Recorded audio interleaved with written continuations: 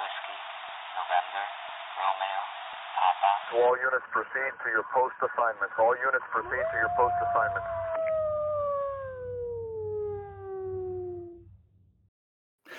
Big walls make little enemies. Defensive embankment. You're listening to Wolfnet Radio, the show that gets your paints to the correct thickness. Did you write thinness instead of thickness? Because everybody knows you need to thin your paint. You don't thick your paint. You thin can. it. We like. You can add thickening agent too. I have we like never it once thick. heard somebody say you need to thick your paint, bro. I've done that Not for once. decades in fine arts. I've never had to say thinness. What do you That's a new use one. to thick your paints? Medium. Thick your paints, bro. Train tracks, derailment off.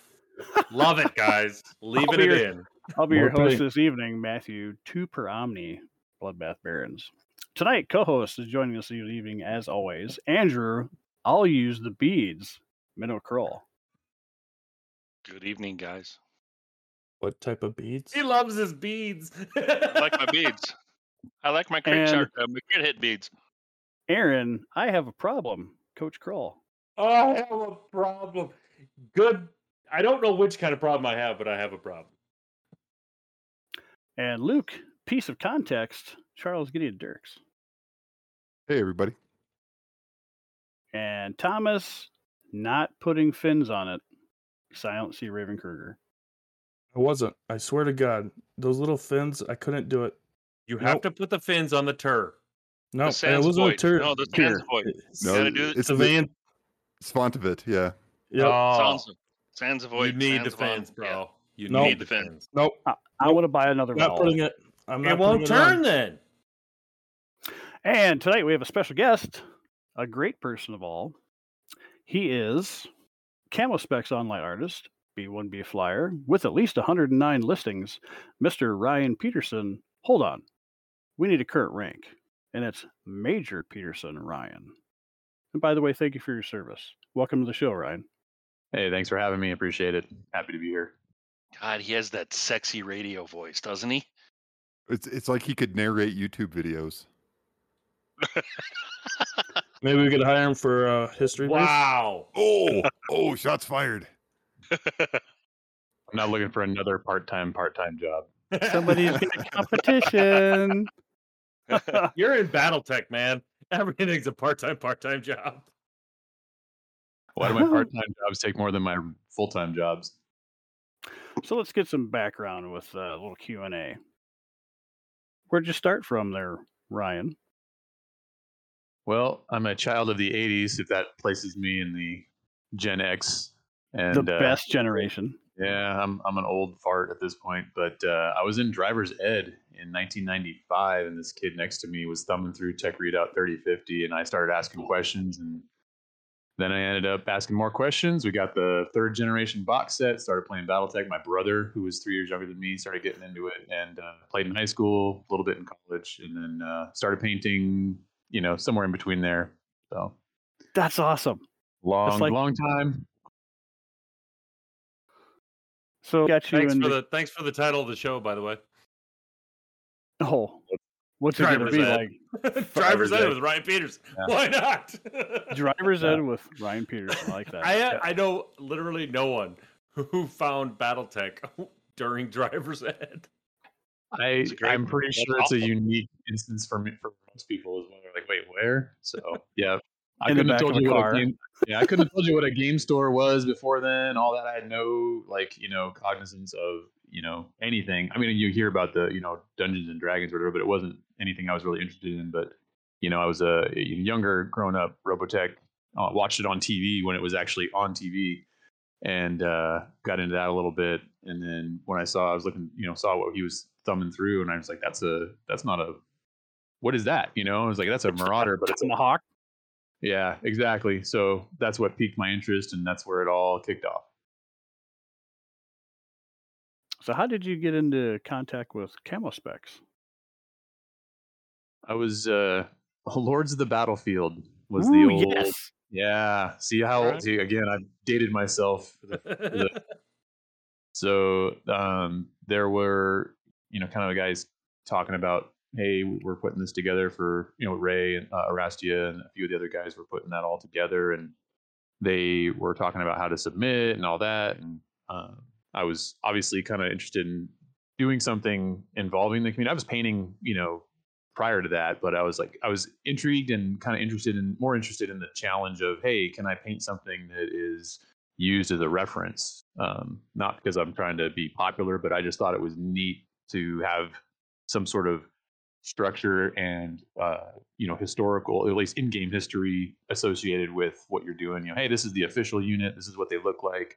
Here's the how you do it and all that. So I thought it was cool because they had a bunch of pictures up already with their setup and everything, and I applied and got in. And actually, I went to Best Buy and bought a digital camera to take the pictures and then returned it. And I was really pissed off that I had to pay the restocking fee that I didn't realize I had to pay because I didn't have a digital camera to take the pictures. Oh, wow. Those bastards. Obviously, after I got in, I was like, well, I guess I better buy a digital camera. But I was in, I was in college or just finishing up with college. I can't remember exactly when it was that I got in. I know that's kind of a bad thing to have to say, but it wasn't long. I was one of the first applicants because there were guys that started out Camo Specs, and I was one of the first, handful of folks that submitted and got accepted. So been around for a long time. Right on. Do you have a favorite mech, unit, or faction? Yeah. So favorite mechs, which I'll quantify with Intersphere versus Clan. So I am a Marauder fanboy, more so because I am a terrible BattleTech dice roller. So I need paired weapons just to get one hit out of two. So join the club. Right. So hey, two PVCs, two medium lasers. All right, that's kind of my thing. At least I'll hit with maybe one arm's worth. So that carries over to the Stormcrow, the Clan side. I'll take the Prime variant's great. I like it. There's a lot of different ones I do like, but yeah, those are my two kind of. If I'm going to bring something Intersphere or Clan wise, I'd like to include those. But I can go without. I'm not I'm not that strict about it. But you cannot claim bad dice rolling until we have video evidence of at least 5 or 6 games. Then you can come talk to me. Yeah, I'm sure there's people that can take the trophy from me, but if I'm playing I got this big gun, it's going to take you out and wreck you, and I'm going to snake eyes it every single time. So. I've actually changed my pilot skills on my 350s just to compensate not being able to roll a 6. Medium range, I need 5s or better. 5s or better. That's legit. Yeah, I kind of started out with the Fedsons long ago, but I've kind of branched into the Canopians now. I'm kind of a magistrate just because I like the kind of the periphery, kind of stay out of my chili type of deal. I mean, who doesn't like Space Vegas, right? So yeah. But it's kind of fun just to play something that's kind of like, hey, you always have 30-25 tech in your force, no matter what the timeline is. So, and then for clans, I'm kind of a Hell's Horses / Steel Viper kind of interested in those. I paint a little bit of everything, obviously, but anyway, so that's kind of those are my kind of go-tos for all that. But when you mentioned with the Canopians that part of it is kind of the flavor side of it, but does the paint a part? Like, is I notice that when I paint units, I kind of either start liking them more or less just based on how well the paint works for me. So I wonder if I'm like the only person like that, or is that down to your skill though? Ouch. So every faction is going to have the kind of like the popular unit. Doesn't matter, houses, clans, mercenaries, or whatever. And there's going to be the popular one, and there's going to be the one that lots of people like to paint, and they don't necessarily always intersect. But Swords of Light for Karita, well, that's easy. It's red. Magistracy of Canopus probably got some yellow somewhere in there. It's just kind of the easy flavor of like, if I paint it green, then you kind of can associate that house color. And then with the clans, obviously you can do the same thing. Green, black if you're into the Batman style. Does anybody like painting yellow? I did a video on it just to make it easier for everybody because I was like, you know what, I'm going to paint all these things. I'm going to show everybody else how to do it because not everything I do is the top tier best job I could possibly do. Because honestly, I would have zero. Like I wouldn't have a lance or a star painted if I painted everything to the level that I can. And then obviously you also have to know when to quit, because if you paint to the highest level, you're going to always find things that you want to redo. As soon as you take a photograph and let's start looking at it, you find more that you didn't see. So, What the hell was I thinking? Do you find that when you're taking pictures? Because I don't paint as much as nearly as I should, but I have been starting to photograph stuff that I do finish, and the photograph I'm finding is a cruel mistress in showing all of the things that you did wrong. yeah, she's merciless, and part of that is self-induced depending on your photography setup. I see we get guys that submit, or folks, I don't know, guys, girls, whatever, that submit to Camo Specs, and some of the things we look at is that hey, their photography both has to be on par, but also has to be frame correct. You kind of have to have an eye for it, and it takes practice. I'm by no means any sort of even a hobbyist photographer. I do it because I have to for Camo Specs. Right on. Like you want to show something off. Right. So following your rule of thirds and your circular formation and yeah. I mean, I've had to Google and re-Google f-stop settings more than I care to admit. Because, yep. So you get familiar with some of it, and then you get your camera set up, and you're like, okay, this is exactly how it needs to be. And then you get I use my phone now, but you get an update, and you're like, no, it's gone. So it's just I've had it happen more than I want to admit again. But the whole photography thing, if you zoom in too close, you're going to see stuff that it doesn't matter if you are one of the great, even the stuff that you see winning competitions that's used to sell the product or whatever, professional painters. If you zoom in close enough, you will eventually see flaws. It doesn't matter. Nothing is perfect. Or no art is perfect. My high school art teacher said it. No, there's no perfect art, and it holds true. And painting miniatures is art. It is a form, despite some people's opinions on what it may be. But if you hold yourself to those kinds of standards, then you're gonna seek out those flaws. Whereas if you accept that, hey, I'm gonna look at this thing from 12 to 36 inches away most of the time, it looks great. Or you overcompensate the contrast or the color, the vibrancy, the highlight, whatever, to make it look better at the majority of the time that's going to be seen. Because like I said, you zoom in a photograph of something you painted that looks great at a tabletop, and you're like, oh man, I don't really like that. But 30 minutes before, when it was on the tabletop and you were rolling dice, it looked fantastic. So you have to pick what the paint job is trying to do. So if you want to get out and play and make them look good, cool, you can do that. If you want to enter a competition, well, obviously you're setting yourself up to have to do a lot more work and be much more detailed and critical of your process and your results. Is there a way to save the settings for your phones? Because your pictures are awesome. I'm just saying, you should probably send those settings to this guy called Bushido. I don't know. His man, he's either a wide angle lens or put some grease on the lens or something like that. Because it's just he's got to do some better work than that. I mean, jeepers sucks. Yeah, he's really got to step up his game. He's really been slacking lately. So, and if you have any comments, concerns, you can reach us at www.tbnrp.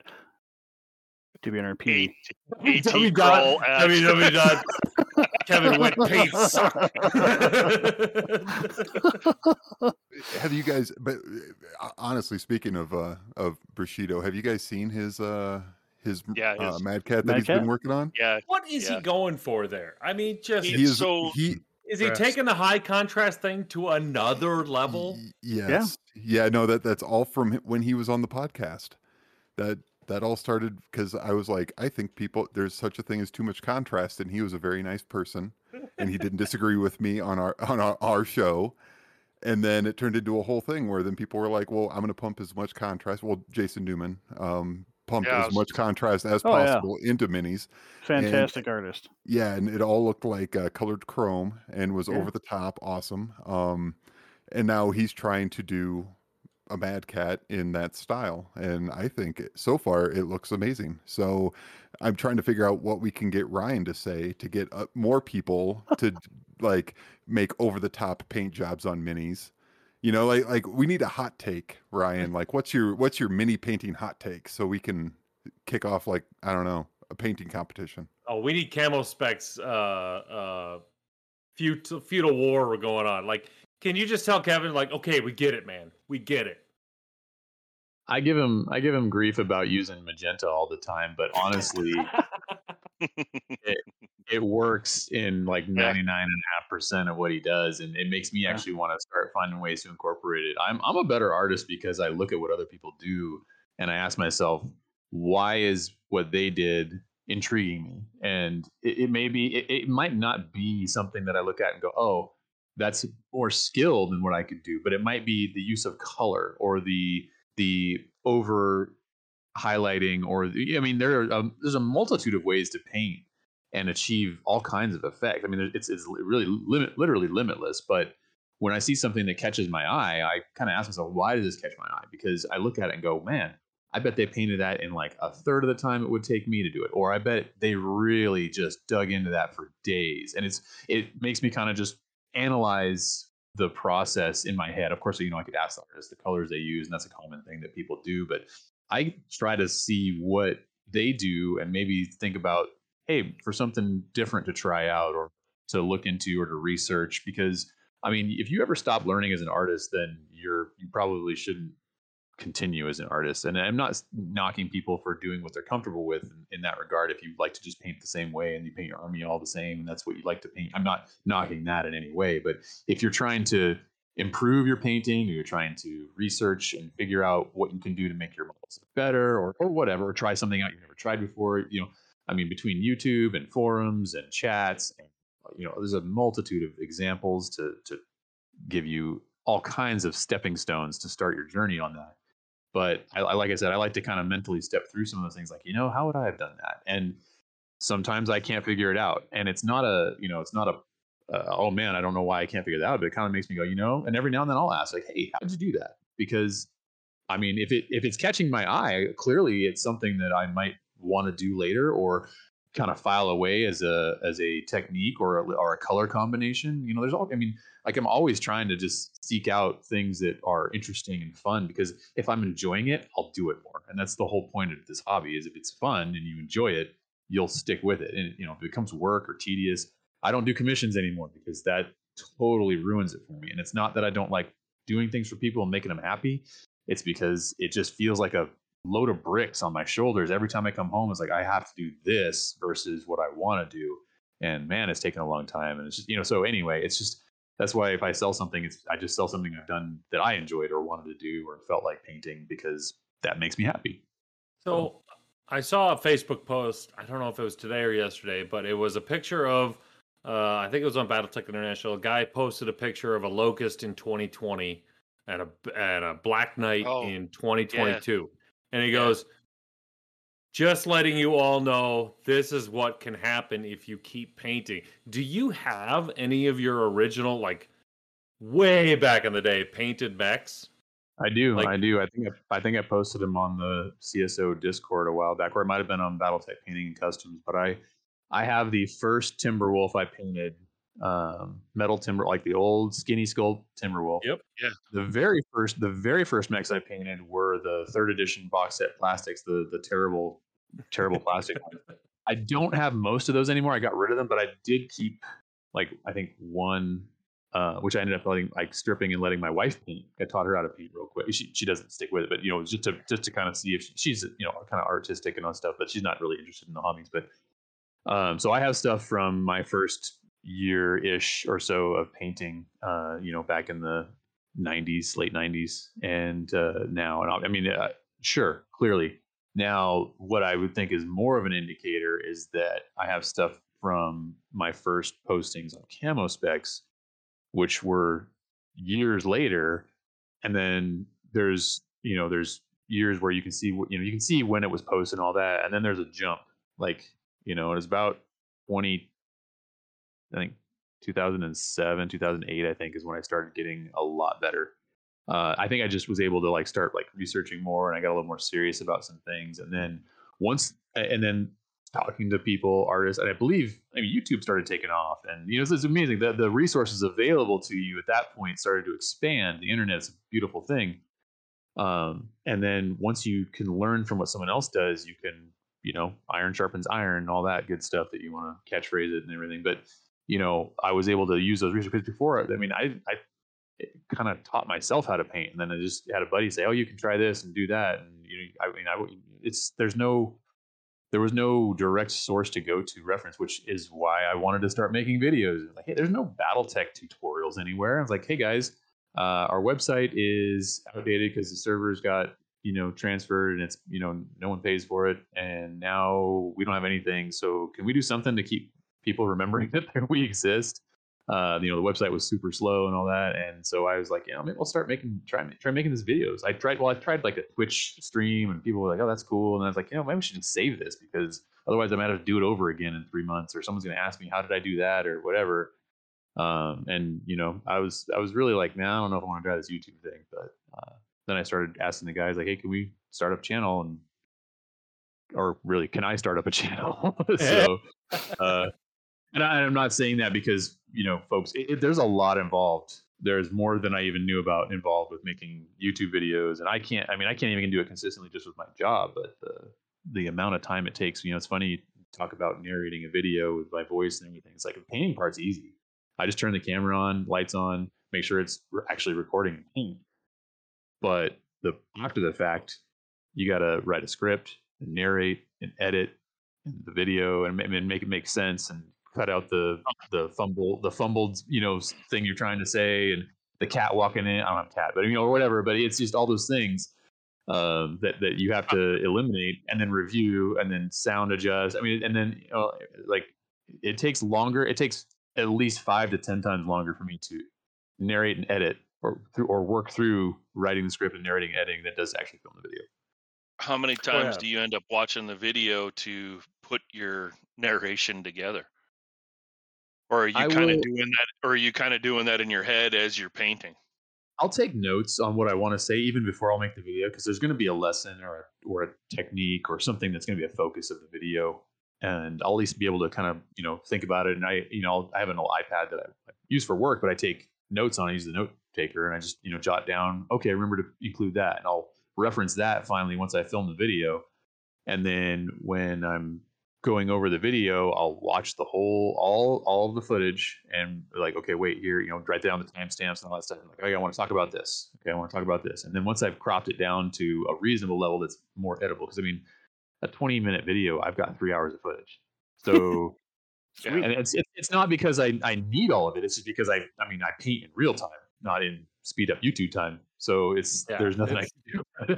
It's a legit thing where it's usually like 10 minutes per page of script, and you're like, well, 3 hours. Yep. I am impressed you can get 3 hours of painting in a 20-minute video, because I'm sure there's tons of stuff that you're like, but I really want to show this. With base coats or highlights, like you show highlighting a few panels and you're like, okay, well, I got to do 90% of the rest of this thing. Do you really want to see all of that? There are some folks that actually do. The problem is that it doesn't make for good YouTube videos, because we all have short attention spans and we're busy. Yep. And I shouldn't say that, but we tend to be like, okay, where's the content that I'm here to see? And if I have to hunt around in a 3-hour video, that's absolutely true. Yeah. So I try to keep the videos between 10 to 20 or 25 minutes if I can. So sometimes I'll split them, like the Aiden Pride Timberwolf. I split it because there was just so much I wanted to do on the model, and I was having fun with it. And I was like, okay, I want to talk about this. Oh, I want to talk about this. Oh, let's talk about this. And it was really just all right, well, I'm just going to split it. And I still ended up with, I think, like a almost 40-minute video on one of them. And it's like, well, it is what it is. I ain't doing 3. So yeah. When I will say, I think recently you've included a little bit more of like a little stamp at the bottom saying, I'm not going to talk for the next 5 minutes, I'm just painting. And yes. I honestly appreciate that, because so like there are a lot of YouTube channels where they say, see, this is what I'm going to do. and then they come back and it looks like a totally different paint job, and it's like, no, I don't see how you went from where you were to there, but giving that few minutes, because then if I think I got it, I can skip. Exactly. If I don't have it, I can watch you do it and see how what you're doing works. So I really appreciate that. I'm glad to hear it, because I was watching some of the like first year videos and I was like, I didn't know what I was doing. And it's like, I'm recording live while I'm painting. So I'm having to think about what I want to say and not have all these verbal pauses while I'm operating a brush and trying to keep it. It's just too much to do. And it took me a little while to figure out that I can't live record, which is why I really kind of don't do the Twitch thing. It's difficult for me. I mean, I did it for the Gen Con Online back in 2020 and all that, and it was kind of fun, but it was a very like, limited thing, because I just can't come up with content like all the time. There's those Twitch streamers that do the stuff like all the time. Like, man, respect, because I don't have that much to say. You just be seeing me like dip my brush and painting, and you just listen to music, because I wouldn't have anything to say. Right on. But the exactly right. You watch a video and you see the screen wipe over to wow, that model looks amazing from the last step you did. How did you get there? And I try to avoid that, because I was getting questions. I try to answer all the questions on YouTube. I get behind sometimes, but when someone's like, hey, how did you get to that point? Or what did you do? Or can you show me more of this process? And I try to incorporate that feedback into the next video, because chances are, if someone's took the time to write and ask me the question, more than one person is feeling the same way. So, obviously within reason. If it's a crazy, random, weird thing, then obviously it's not totally, but if it makes sense, like, yeah, hey, can you show a little bit more of this process? Sure. So if I let it run for a couple minutes, because maybe that's the main subject of the video. Okay, cool. Oh man, I know how to do this type of technique, so I'm going to skip ahead to where you start talking again about the next technique. Then great. I haven't hurt anybody's feelings, and I haven't made anybody like feel like they're wasting their time. Like, man, this is really boring, because like I said, we're all busy. We all want to see what we want to see. But I do try to do that. If I know I want to include some, hard, like core content, if you will, for BattleTech painting. But the real, like, yeah, if there's such a thing, but the real meat and potatoes of whatever I'm trying to show, sometimes, a minute of seeing that isn't enough. Because maybe you got to wait for the paint to dry to come back and do the second layer, and that's where the magic happens, or whatever, And if there's a screen wipe, then it's like, well, do you really believe that it happened? Do you really, you know what I mean? Like, or was it because he, worked on it? And even when I do have sometimes instances where I've forgotten to hit record, or I've done something and forgot to talk about it, and I go back and it's like, okay, just so you know, I missed this, but I actually did that. I try to at least, be completely upfront and honest if I forgot something, or if I did something while the screen was not showing it. Is that better than trying to hide it? I don't know, but I just feel like it's better to be honest and upfront about, hey, I didn't just magically make this happen at the last step. There was something else that went on in between. But I try to. I could see some people sitting there like, he's tricking us. I didn't see that. No. If you want to sit over my shoulder and watch me paint, you're welcome to do it. But man, you're going to need a book and a drink or two. Well, we appreciate the time you put Cheers, in. by the way. Cheers, by the way. Thank you for joining. Social. Oh God, are we starting that? Please don't tell me we're starting that. We're not starting that, because you'll fall down. And we'll have more pauses. Do you have any favorite fiction stories with characters? So I really got into, when I started to get into BattleTech, I really got into the Grey Death Legion trilogy, and I got into the Clan Jade Falcon trilogy. That really, both of those series I think were very well written. They're very like gripping, and they do a lot to inject you into the BattleTech universe on both sides of the clan and the inner sphere, if you will. Even though they're merc group, but it's kind of neat to set something. And even though there's some a little bit of this and that, it's not really how the game plays in, but it's engaging and all that. I don't really have a whole lot of fiction that I've read recently, and I know I've spoken with Andrew about this. I got away from reading fiction, BattleTech fiction, a long time ago, and it wasn't like a conscious, like, oh, I don't like BattleTech anymore or whatever. It was just, I think it happened when I was in college, because I just had so much other stuff to read, like for actual, like, hey, I'm paying for this class, I better read the dang book. I didn't do a lot of leisure reading. And then once I started flying in the Air Force, I was reading tech orders, not fiction. I was, spending time trying not to get kicked out of pilot training or, learn the new airplane that I'm flying. So I didn't, and that's across the board. I didn't do much leisure reading. And I used to read all the time when I was in high school and all that. But I never really jumped back into it. And I think by the time that I was kind of like, okay, cool. I think we were kind of in the post jihad, early dark age type stuff. And I'm not knocking anything, because if you find a era that you enjoy in BattleTech, then that's great. That's the point of having all these wide varieties of things to choose from, is you find what you like and play it. But I've been meaning to get kind of back into the fiction and stuff, and I haven't. So I've been doing a lot of audiobooks, and thankfully now BattleTech books are starting to come on to Audible and things like that. So it's on the horizon. So do I have a recent favorite book? I don't. I know it's kind of weird. It's like, wait, you love BattleTech, but you don't read about it. Like, I love researching stuff. I love to find where a unit paint scheme or a commander or a unique character, all the stuff that goes along with that. Like, if you see some of the things that I've painted along through the years, I like to write up like a little bit of about kind of a fluff piece, even though it's not canon or anything like that, but just kind of expand upon, hey, this was the inspiration for, or this kind of is what was going through my head, or this is why I painted it this way. And so I'll spend hours in the Sarna vortex of time, that time sync that just you click on this, click YouTube, same thing. And then I'll dig out. I still have tons of source books and stuff, both physical and electronic, and I just dig, and I love doing that. So despite the fact that I'm not really into the novels right now, I do my research, especially when it comes to paint schemes or trying to sort out, like, hey, do these guys paint this, or whatever? Because we have units that don't have anything official. For instance, the Steel Viper Alpha, I air quotes canonize that. And it's not that I chose the scheme, but the actual reference for that came from one of the novels that I found in the novel that I was reading. And I remembered it. And I went back and said, hey guys, I remember it said something about steel and blood red. So the whole reason that we made it official was because there was a novel. Now, normally we don't use novelization stuff, but it was the only reference anywhere at the time. This was many, many years ago. So, there is a purpose to kind of, digging into the books and figuring out, because we don't want to be contradicted. You're like, hey guys, that's supposed to be purple and green, and you guys painted it yellow and blue, and you're like, oh crap, now we got to come up with some sort of explanation or figure it out. And thankfully that doesn't happen much, because we got the checks and balances in CSO, and we bounce it off of Ray and all the rest of the folks that are much more well versed in all of the BattleTech lore, fiction, and canon, literature out there. So when we go to try to canonize a paint scheme, obviously you got to figure out, hey, does somebody else look exactly like this? No. Okay, good. That's a lot of fun research, because I like doing that too, where you can look through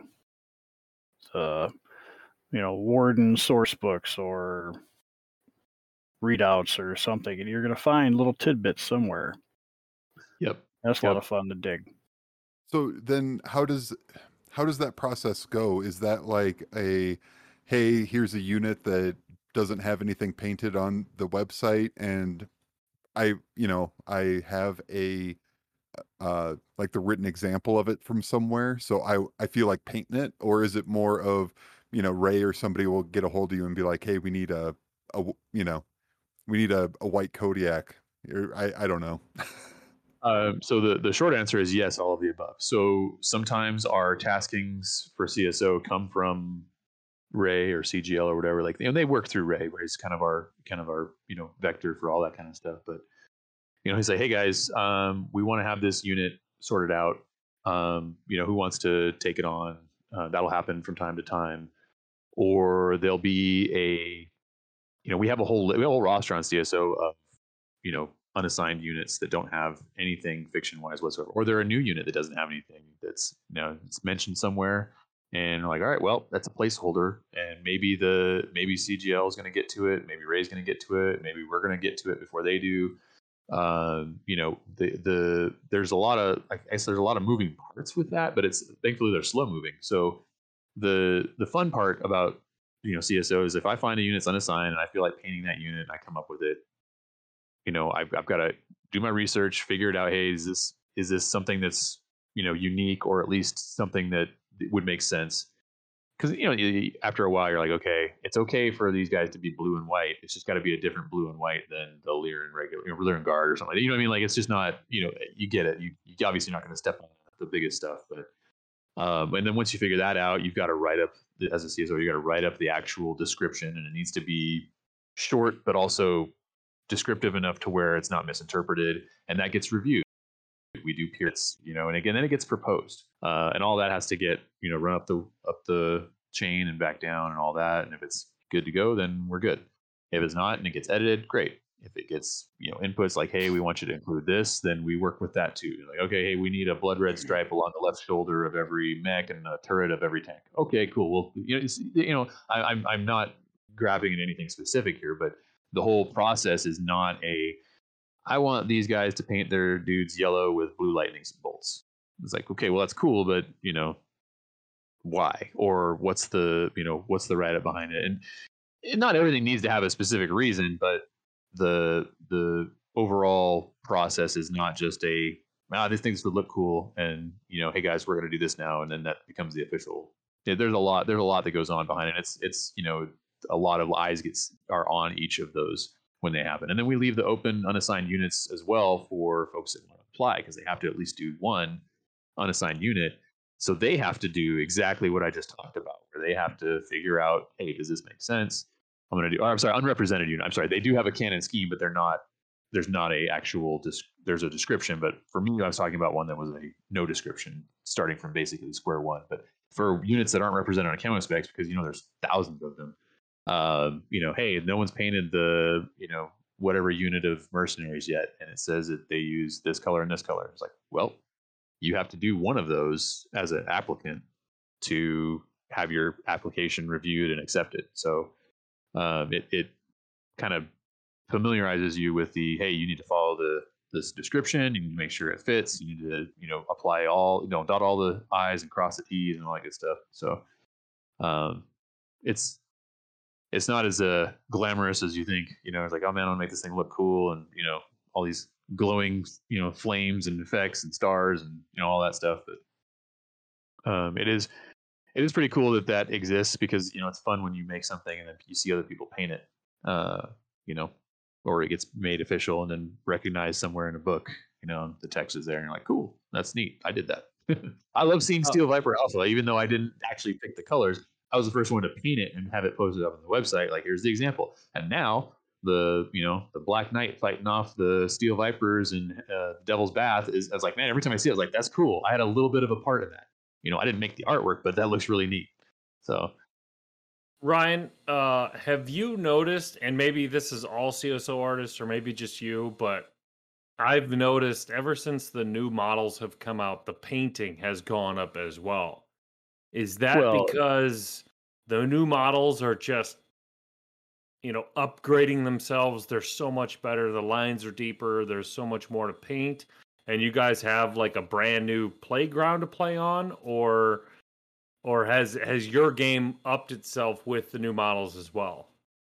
I think it's probably a little bit of both. The models are definitely a much more enjoyable to paint. Mold lines are mold lines. That kind of stinks when it comes to plastics and stuff. But I prefer working with plastic over metal. That doesn't mean I don't have any of the metal left. It's just it's easier to work with, to clean, and to modify. Because I like to cut stuff up and move it around and do all that kind of stuff. But the models, though, because they've been scaled up, so a little bit bigger makes a lot of difference when it comes to what you can show off.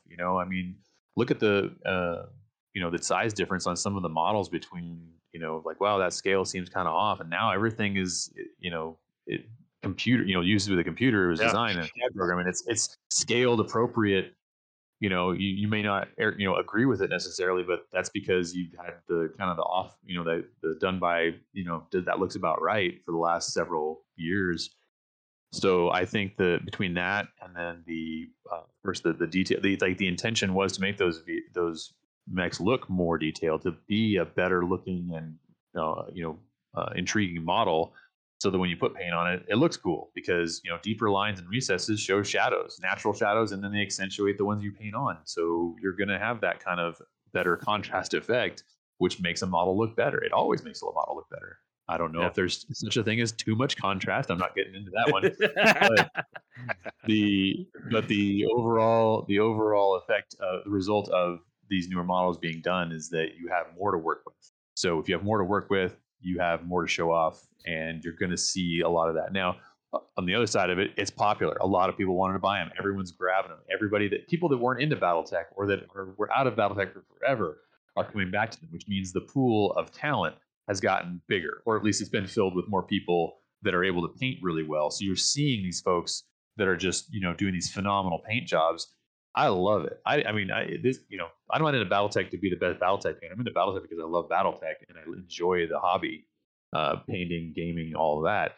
So when I see somebody do something cool, I'm like, that is just epic. And it's models that I like. It's not a different game. It's BattleTech. So, when folks like that are putting those things on the forefront and it's popular, man, it's cool. It's definitely cool to see. We're in a little like BattleTech renaissance right now, and I'm loving it.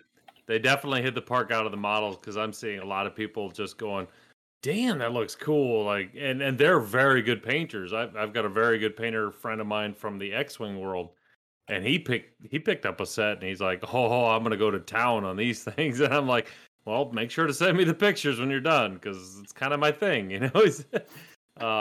He said the models are all awesome. So it's just good to see that one good decision from the top up is just influencing a lot of other stuff, and that's just awesome. Yeah, I'm sure CSO is going to be able to pick and choose a lot from a lot more recipients than before. So we've definitely had a lot more people applying than we've had. I attribute part of that is that we got the website finally redone and re-upped and all of that, which is great. And then it's not like I had the timing figured out.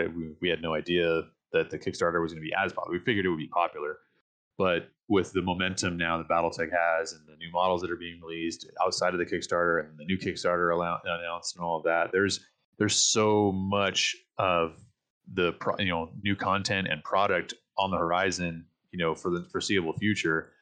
It's not going to just kind of wither and die away, or it's not going to be a one product and now it's off the shelf and it gets forgotten in the back shelves if you can even find it on eBay. But that all really just kind of Abe, it's what, serendipitous. There we go. That's my Scrabble word for the day. I'm super happy that we had a video, or a YouTube channel and our website working, and then we had all this stuff drop, and people are asking about BattleTech and wanting to see more, and now people that have like no kidding legitimate like popular hobby channels on YouTube or Twitch streams or whatever are painting BattleTech stuff. So it's like, this is cool. This is finally fun to not have people just think, oh, BattleTech's a dead game that old people play. And like, well, nope, it's not. And you could argue, I guess you hear the argument, oh, the models aren't as good as it. It was like, well, you're paying $5 a piece for these things, if or maybe $7 at retail with tax if you're really paying at the full price level. But I don't know where else you can get a miniature for $7 and have it look that good, and then you take that box of miniatures and you're playing a full size game. Yeah. So it's fun. There's options. I mean, the universe is massive. If you can't find something that you enjoy, then you're either not trying or you're just that one weird person that just isn't into it. And then you've got options to play the game. You've got full classic BattleTech. You've got the quick start rules. You've got Alpha Strike. And then you can add the all the insane detail rules. All added on if you want to play all of that, or scale it down because you want to play a little faster and get it done, or go all the way over into Alpha Strike and do the massive battles with your buddies and be done in a few hours, and it's just violent death for everyone, and it's fun. If you, that's the thing though, is if you want to play a game the way you want to play it, there are other people that will play it with you. BattleTech has a solid foundation with that, and people like I said are coming back to it saying, oh, I used to play that, I want to play back into it now because they got new models, or my buddies are playing it because it's easy to get to. It's in even friggin' Barnes and Noble, well, I've never in a million years did I think that was going to happen. Never would have thought that would have happened. Yeah, it's crazy, and I'm grateful that I'm around to see that kind of stuff. And then with all the new stuff that they've lined up, I mean, you're going to see more and more people painting awesome BattleTech miniatures for sure. I got I think one more question. Okay. Hold on, one more question. Whose idea was it to do the diorama long video with the voiceover with some people that we may or may not know? Because those are brilliant. I love those. So this was what are you talking about, the first one or the second one? I mean, just the concept of doing it. Well, we were bummed that obviously the pandemic happened and we couldn't go and do. I mean, I love going to Gen Con, not because I go to play a game. I love just meeting people that I don't get to see, and walking through I mean, even though the vendor stands are not that, it's like, okay, I'll still do it every day. I still do it every day, even though I've already seen those, but I'm gonna go through it again. And then walking around tables of games that I have no idea about what's going on, because it's just intriguing to me, and I want to maybe see what other people do. And I've played into some of those games and stuff. Gen Con's great. It's a social experience, and social experiences were off limits. So that sucked. And we're like, well, guys, what can we do? Like, I mean, during 2020, I painted more than I ever painted in my life. So, we're like, well, we're able to do that. And I'm like, well, hey guys, maybe we could try doing a video. So between Dale and Kevin and I, we kind of was like, hey, can we make this kind of work? And then we're like, hey, can we do a video, knowing it's going to be a video, not, because there's no physical Gen Con.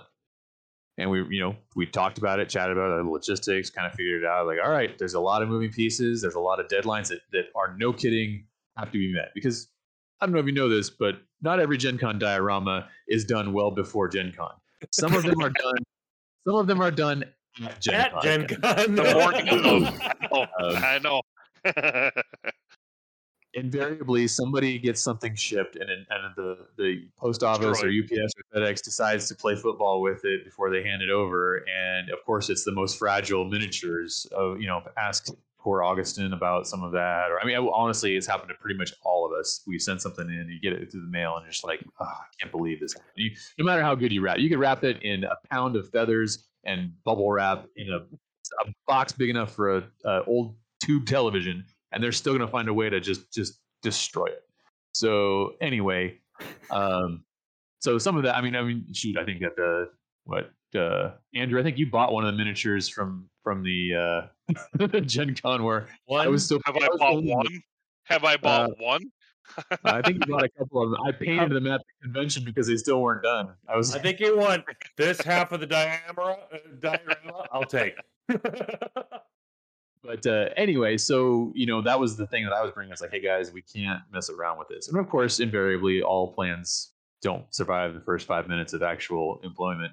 And I was up until I think 3 or 4 in the morning getting that video edited the day it was supposed to be. Wow. Now, thankfully, I had already had Tex do the narration, and all I was doing was the editing. But I needed the film.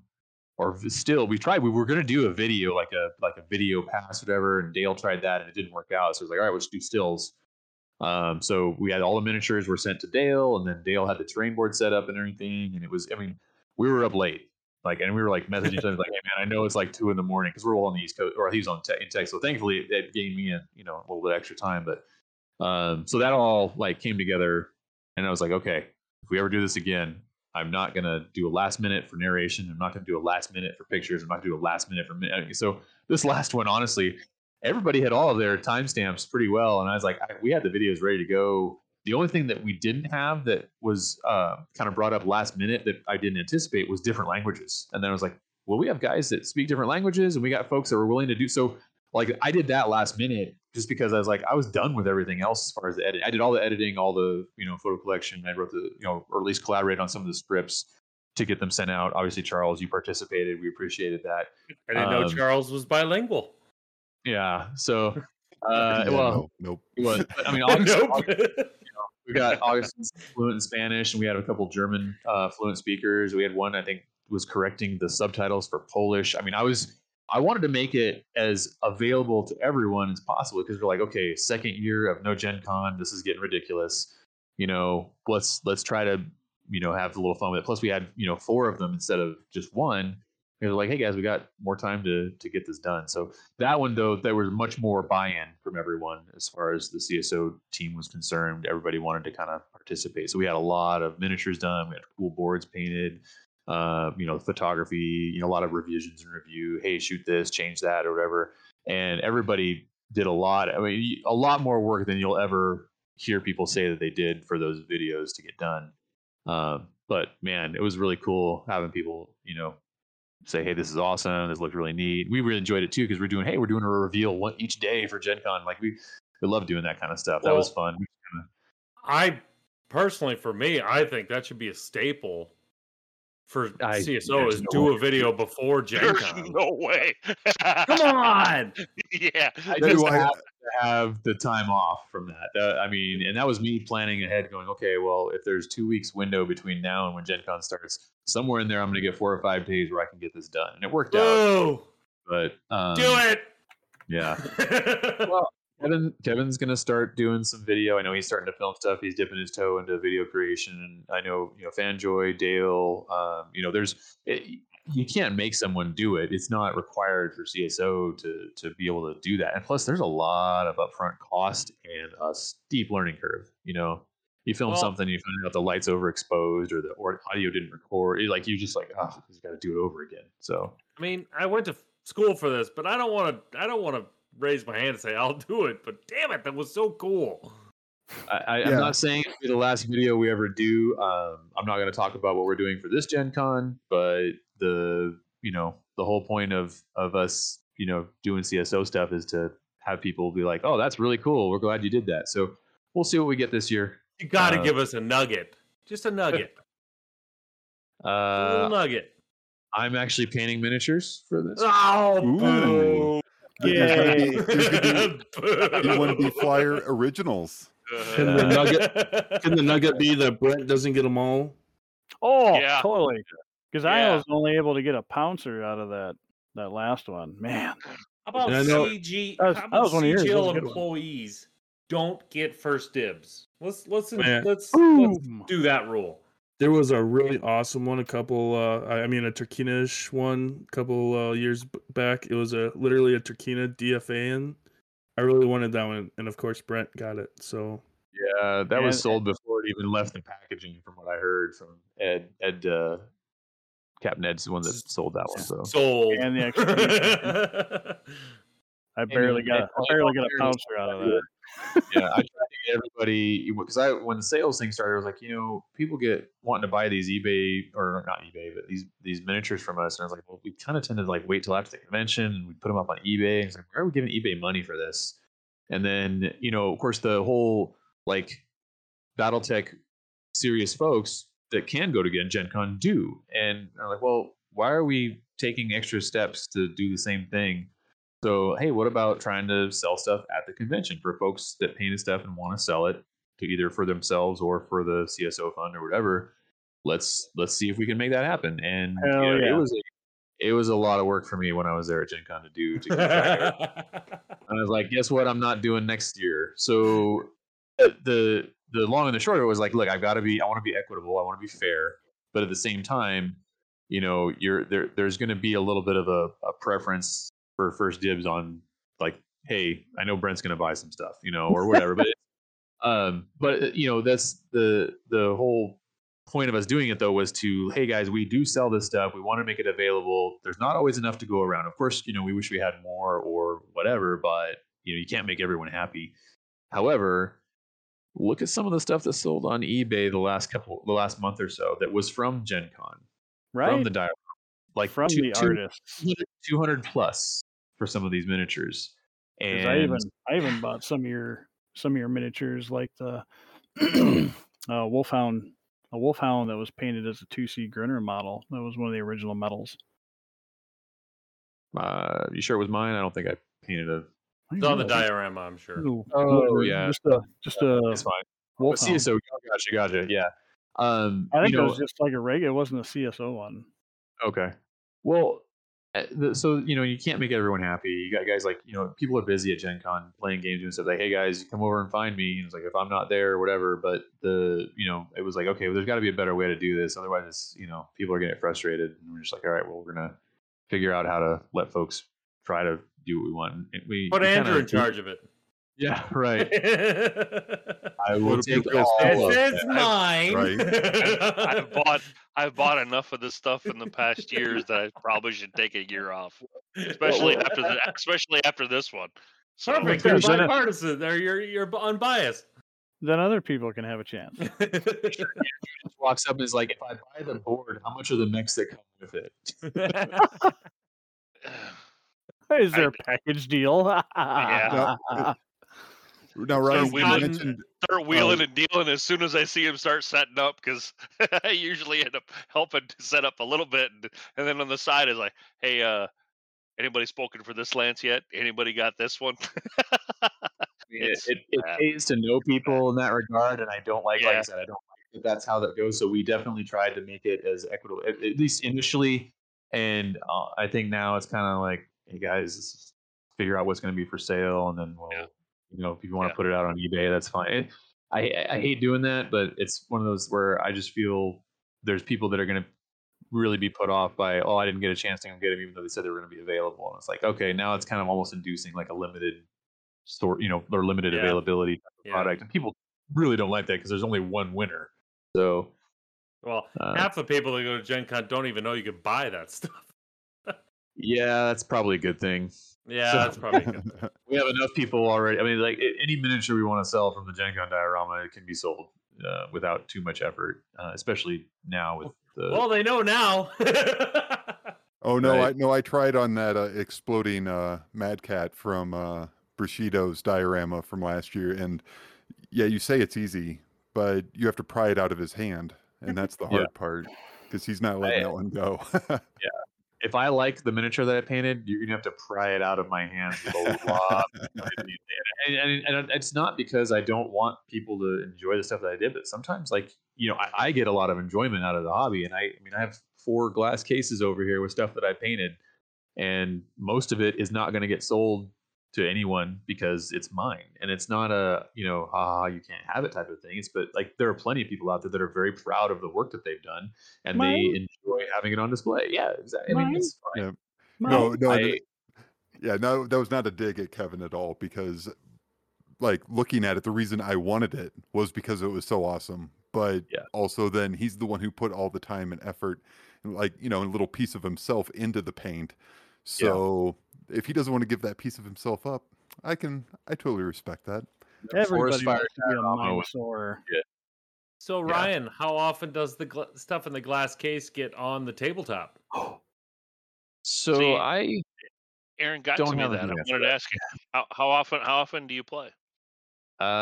So I tried playing a little more before the pandemic, like, once every month or other month or whatever, BattleTech wise. I have other games that I enjoy playing too, but I have, like I said, previously mentioned from our pre-show content, was that I have a 3-year-old, and when he was 0, I had extra time.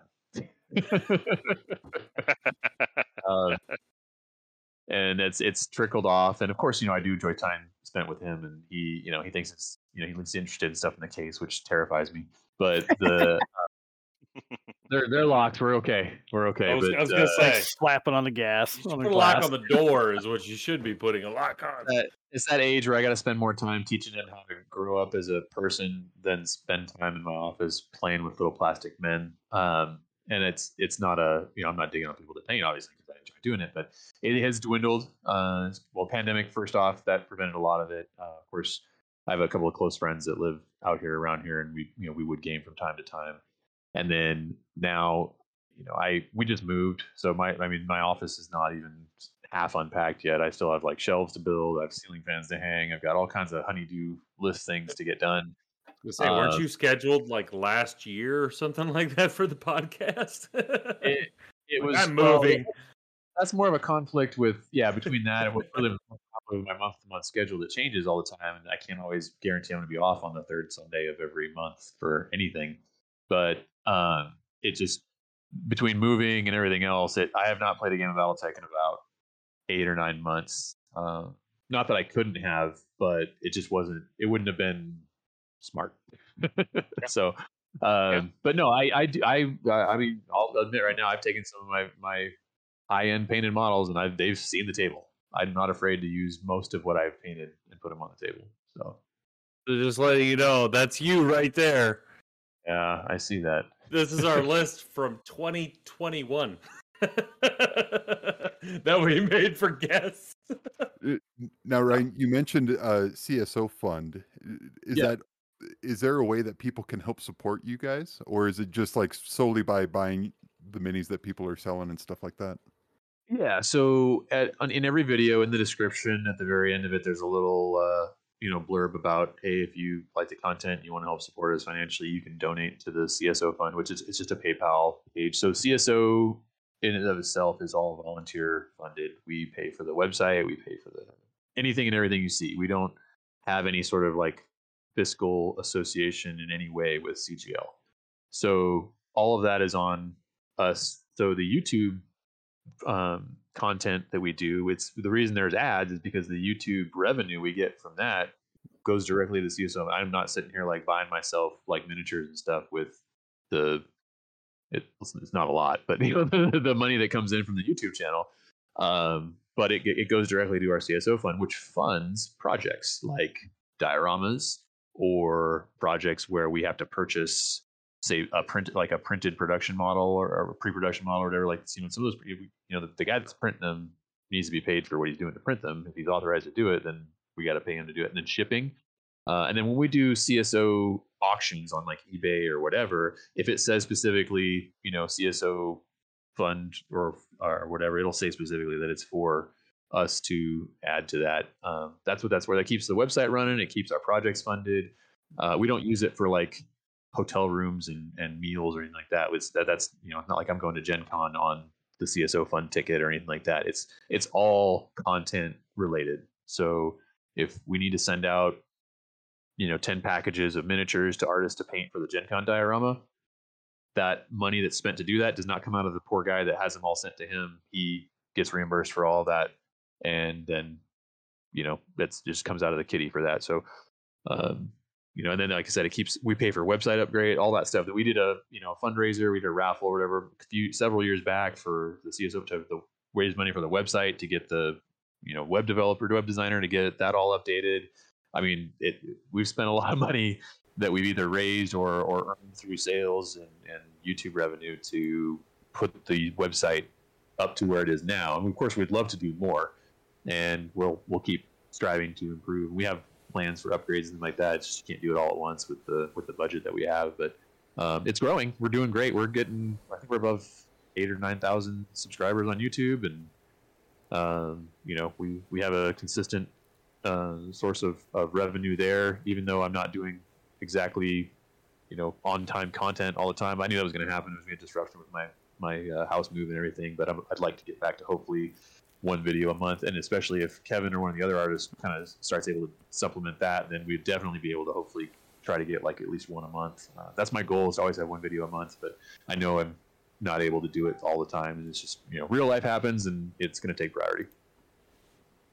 Right on. That's a good schedule. Good goals. Go contribute to Camo Specs Online. Yeah, that's the fund. Yeah, fund at cso.com, I believe is the actual web address. But if you go to any of the YouTube videos, in the description at the bottom, it's there. Don't write down what I just said. Take it from that one is exactly right. Just go watch one of the videos of paint drying that you have already all watched, and just go hit the fun button. All right. This history brief will be brought to you by Charles Gideon with help from Aries Games and Miniatures.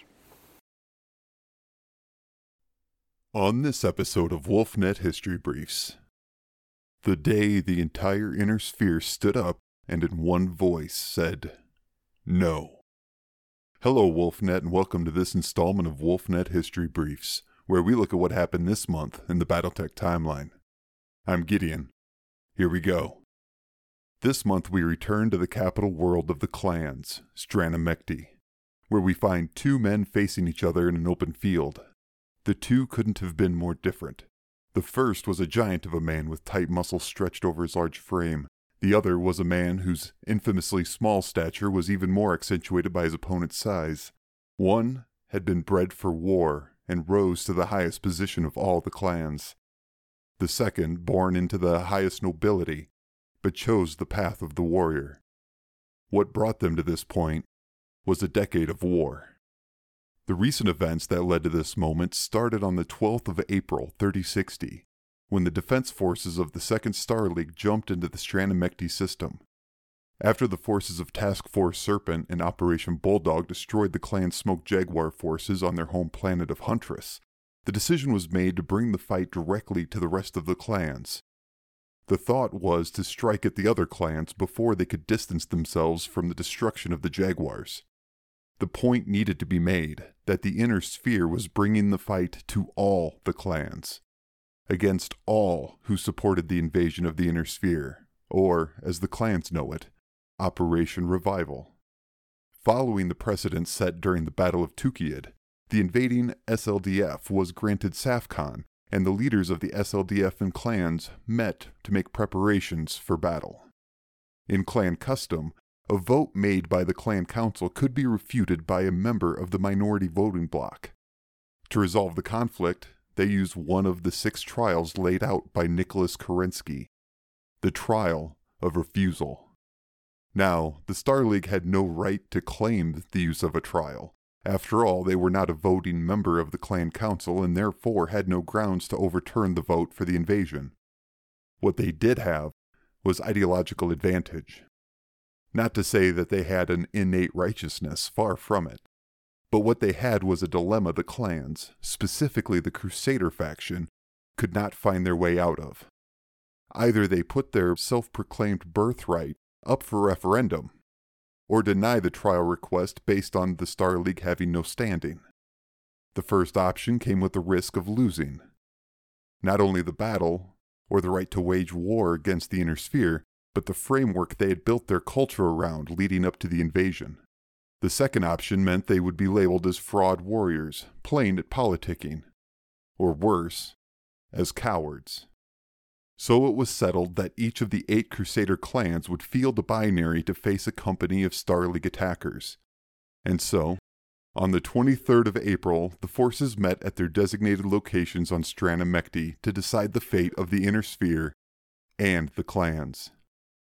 But unlike previous battles between them, this time there would be no grand deceptions, no preparations, just a series of battles pitting warrior and machine against each other. Things began well for the Star League forces as the Genyosha, Red Lancers, and Third Dracones defeated the Blood Spirits, Fire Mandrels, and Hell's Horses respectively. Adding to these victories, the newest force of the Star League, Clan Novichad, who had offered their forces only days before, defeated the Ice Hellions. On the clan side, the Jade Falcons and Star Adders soundly defeated Comstar and the First Free World Guards through clever use of their chosen terrain. Clan Wolf and the St. Ives Lancers fought to a draw after Khan Vlad Ward narrowly lost a duel against Kai Allard Liao. And finally, during these concurrent battles, Victor Steiner Davian and members of the 10th Lyran Guard and the 1st Cathal Ulans faced off against the very last of the Smoke Jaguars, who were led by Ilkhan Lincoln Osis. When the outcome of this battle was a foregone conclusion, Osis approached Victor's mech and removed his elemental armor. Victor dismounted to meet him, and after words were exchanged, he turned to leave. Osis, whose values were challenged beyond the breaking point, charged Victor, and was cut down by Victor's sword, bringing the trial and the invasion to an end. After seeing his clan destroyed and his life's purpose ripped away, the supreme leader of the clans spilled what would be the last blood of the clan invasion. This is Gideon signing off, and remember, those who failed to learn from history are doomed. That was History Brief with Charles Gideon, brought to you by Aries Games and Miniatures. Hey, we're back with Ryan Peterson as our special guest. A couple last questions before we roll on. Here was one of the fun ones. What's the hardest part of a mini to paint? And you can't say the base. Yeah, right. Well, the part that doesn't get painted. I mean, you could argue that the base is difficult because you can paint a miniature and not know how you want to base it, and then you think you want to make it look one way, but it doesn't really jive with the color scheme. But True. That being said, not that I've ever had that problem. I have. Depending on the pose, obviously, you're trying to hold the miniature one way and get a good angle and paint something that it's visible, but it's not easy to reach with the brush. So it's kind of situational, but I mean, it seems like no matter what I do, I always end up screwing up somewhere like between the legs. If that makes any sense. I'll be trying to put a detail on one side, and then I'll do something real quick, and then 5 minutes later I'll look over, like, how did I get blue paint on the white over on the other leg? It's like, oh no! Yeah. Invariably something just dumb like that. I think in fact my last video where I did the Shalone, I even talked about it, like, and when you get paint on this side over here, you got to wipe it off. It's like, don't do what I just did. That Shalone is fabulous. Well, Absolutely fabulous. Yeah, it makes me feel good though, just hearing you say that, because I've been painting an archer, and literally probably 3 hours on this archer, and I looked at it, and I did like one whole side of its like groin piece, like its hips, totally not painted. I don't know how I spent 3 hours painting this thing, and that was still primer gray. I don't know. So missing half your britches. Yeah, I don't know, I'm painting, and then I flip it over, and I don't remember putting that color there, but it's there apparently. I don't know. Get careless with the brush, but yeah, we've all been there for sure. I mean, I've forgotten to paint stuff, and I move on to the next step, and I'm like, wait a minute, why is this not looking right? I just, invariably, or like I said, more often than not, I find paint in the place it shouldn't be, and I was like, we're putting that there. So they get there. What are you doing? So, usually it's when I'm painting too late, and I'm doing. Sometimes, there are good days and bad days to paint. I've had days where I try to do details or something, whatever, and I was like, this is not going well. And there have been times I'm like, you know what? I'm just gonna stop, because if it's frustrating, or you're just not, you're not with it, or you may got other stuff on your mind, any reason, it's not, just because you do a hobby to relax doesn't mean you have to do the hobby to relax. That's right. Sometimes it's that mood is not right.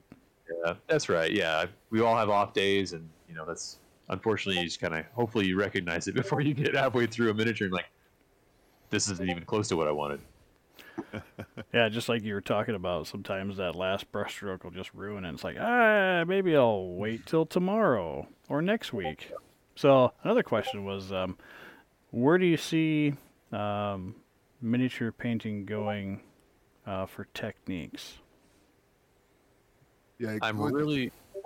Sorry. I just wanted to, because please, go ahead. I had originally, I guess the intent of that question is like, if you look on the CSO website and you see like some of the original stuff, and then you look at stuff that people have put up there in the last couple of years, like there's I don't know, like I feel like there's a big gulf of difference in technique between what was like the kind of mini standard paint compared to now. Like now it's just so much further along, I feel like.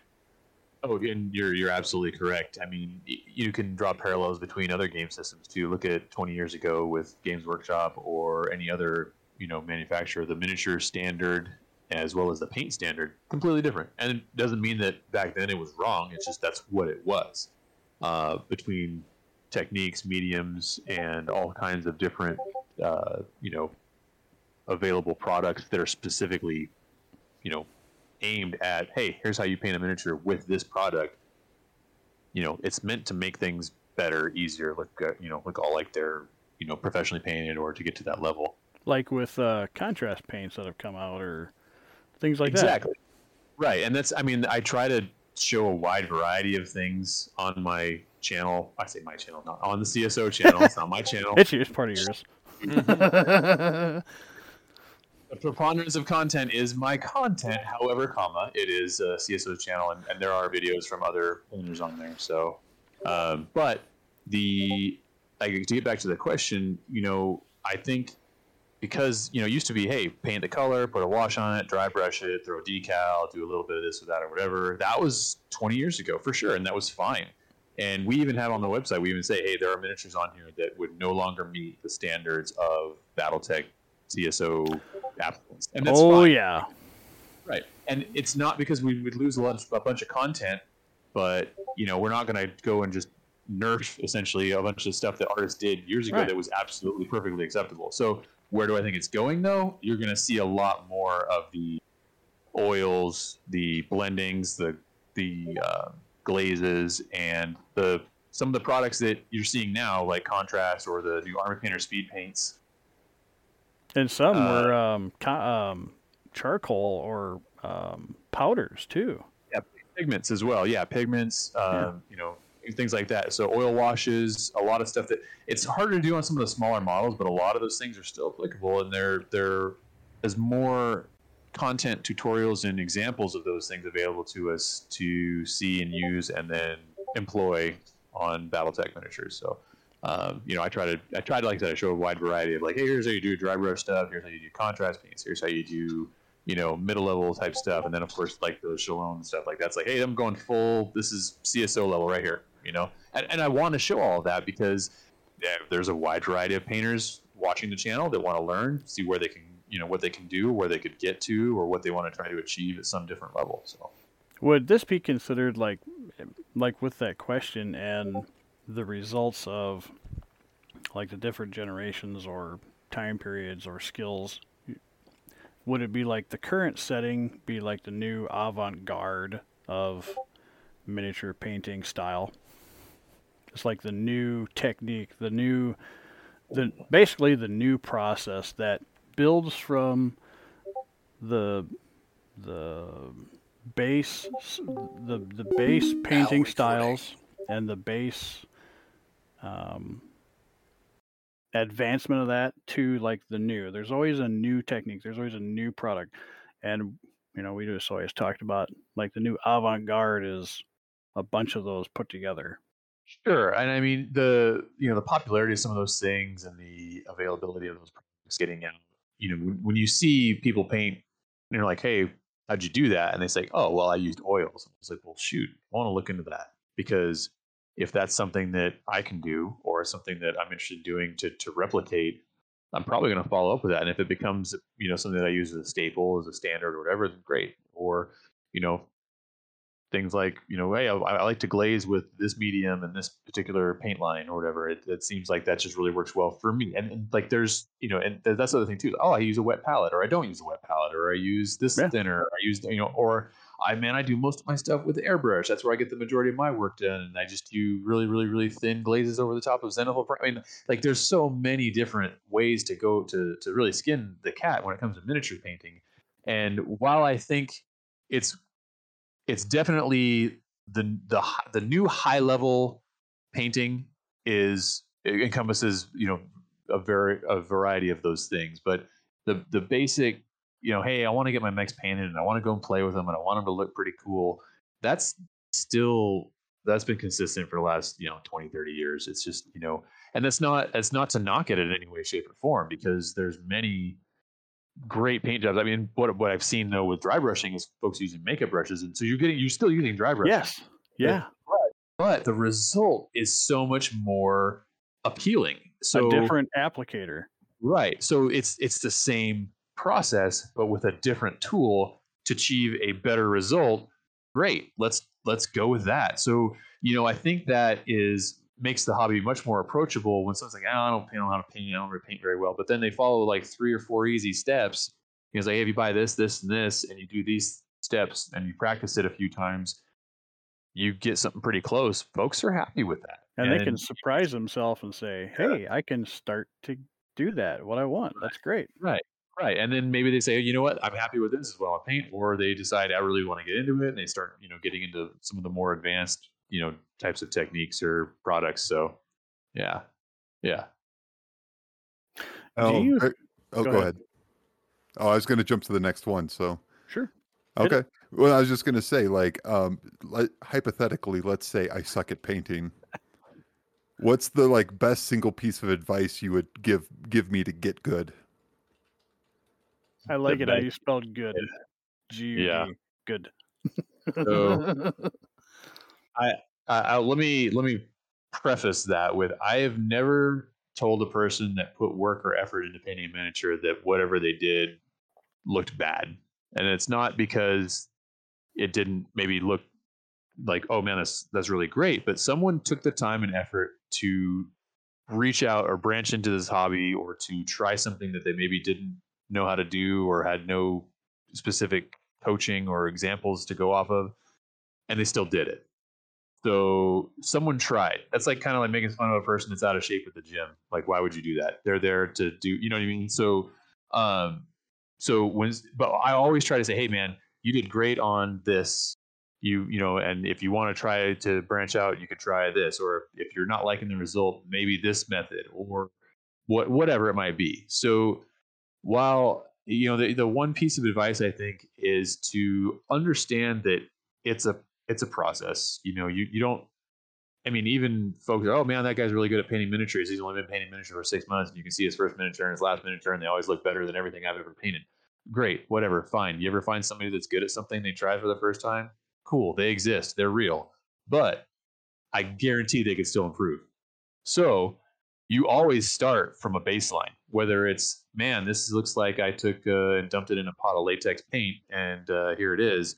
Or, man, that looks really good. What did you know, where did you learn to do that? And you're like, I don't know. I just, you know, some people see colors and theories and combinations better than others. And it's just, you know, one of those things where you're like, man, that really ticks you off when somebody else is really good at that. But, you know, it's a process. So if you expect to be outstanding or really good at it with your first result, or to follow what somebody else does for the very first time, it's like, you know, man, I'm not going to rebuild an engine from the ground up by watching one YouTube video and expect it to be perfect.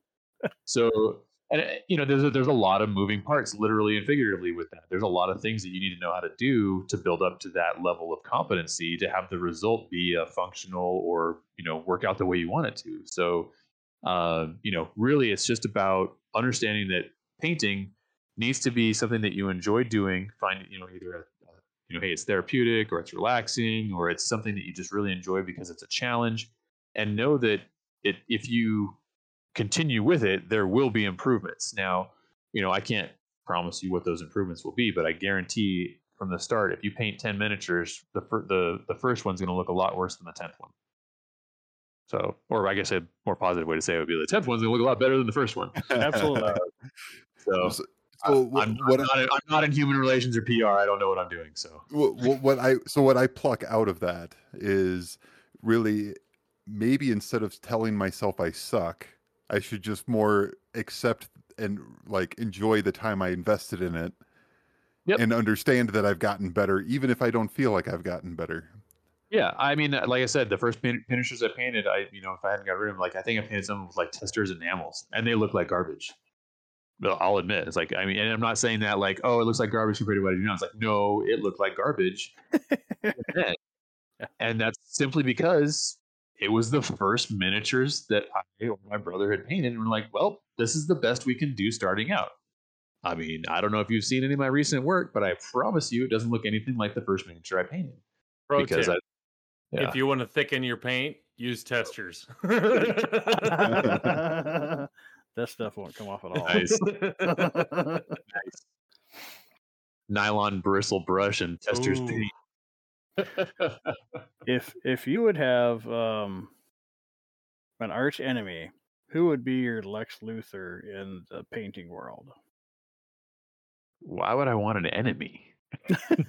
Or someone not who an enemy, challenges a you. nemesis. Who pokes at you and gets you to really want to challenge yourself? I don't like to make image presumptions, but I'm pretty sure Ryan's got the Lex Luthor thing going on right now. So maybe it's who's his Superman. Oh, wow. No, come on, man. I'm not trying to take over the world here with painting or. No, that's okay. No, you're not supposed to say that out loud. But... Yeah. You already had the Freudian slip with my YouTube page. Yeah. It is what it is. I mean, the numbers don't lie. It's like, hey, here's another video by me, right? So, plus I set up the channel. But no, like, I mean, 2 years from now there might be 2 years from now there might be 3 CSO painters that are not me making YouTube videos. I don't know, because we have plenty of people applying. We have people that want to do stuff. I mean, in fact, if someone saw that, like, oh man, I really want to make YouTube videos for CSO, I want to be a CSO artist so I can make YouTube videos, that would be, I mean, I'd be amazed. Now that doesn't mean they're not going to get in, but you see what I'm saying? Like, there's different venues for people to contribute.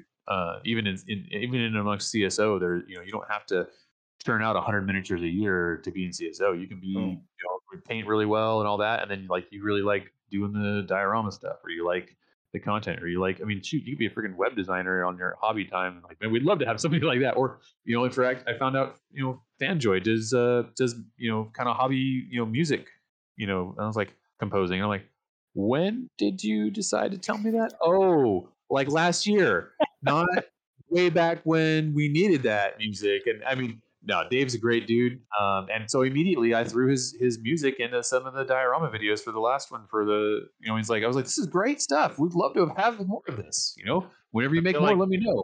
I feel like the CSO also list every single other hobby you do. Yeah, right. Yeah. So I guess to get back to the Lex Luthor, Superman moment. First off, I am not Superman. I guess I'd have to throw a dart at either Dale or Kevin. And the reason is because Dale makes oil painting look effortless. However, Kevin digs deep into the paint and absolutely knocks it out of the park. And it makes me want to go like, dude, you're a freaking doctor with kids, and like, what am I doing wrong with my life where I don't have the time to paint now? It's made up. It's totally made up. Right? He is on unemployment. He has no children. Yeah. The guy lives in his mother's basement, basically. Yeah. I think Kevin would like to be my Lex Luthor.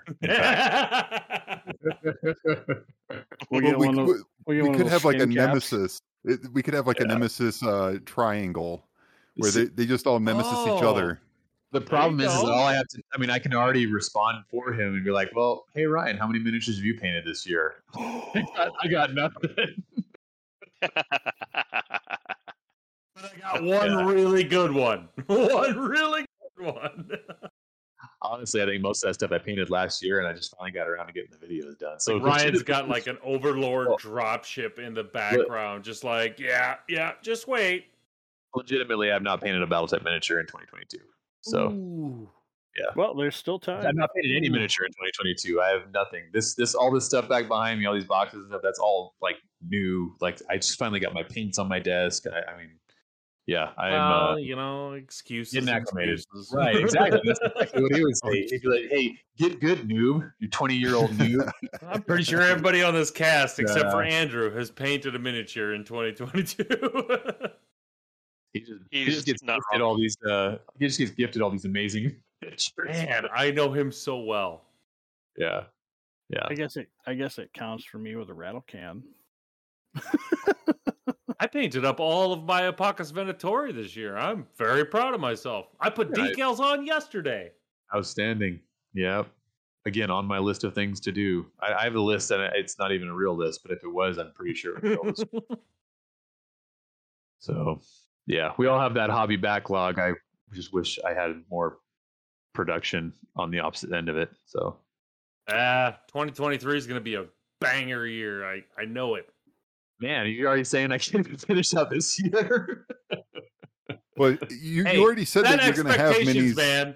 You already said you're going to have minis in the diorama. So yeah, I really hope that they're not the only ones I paint this year.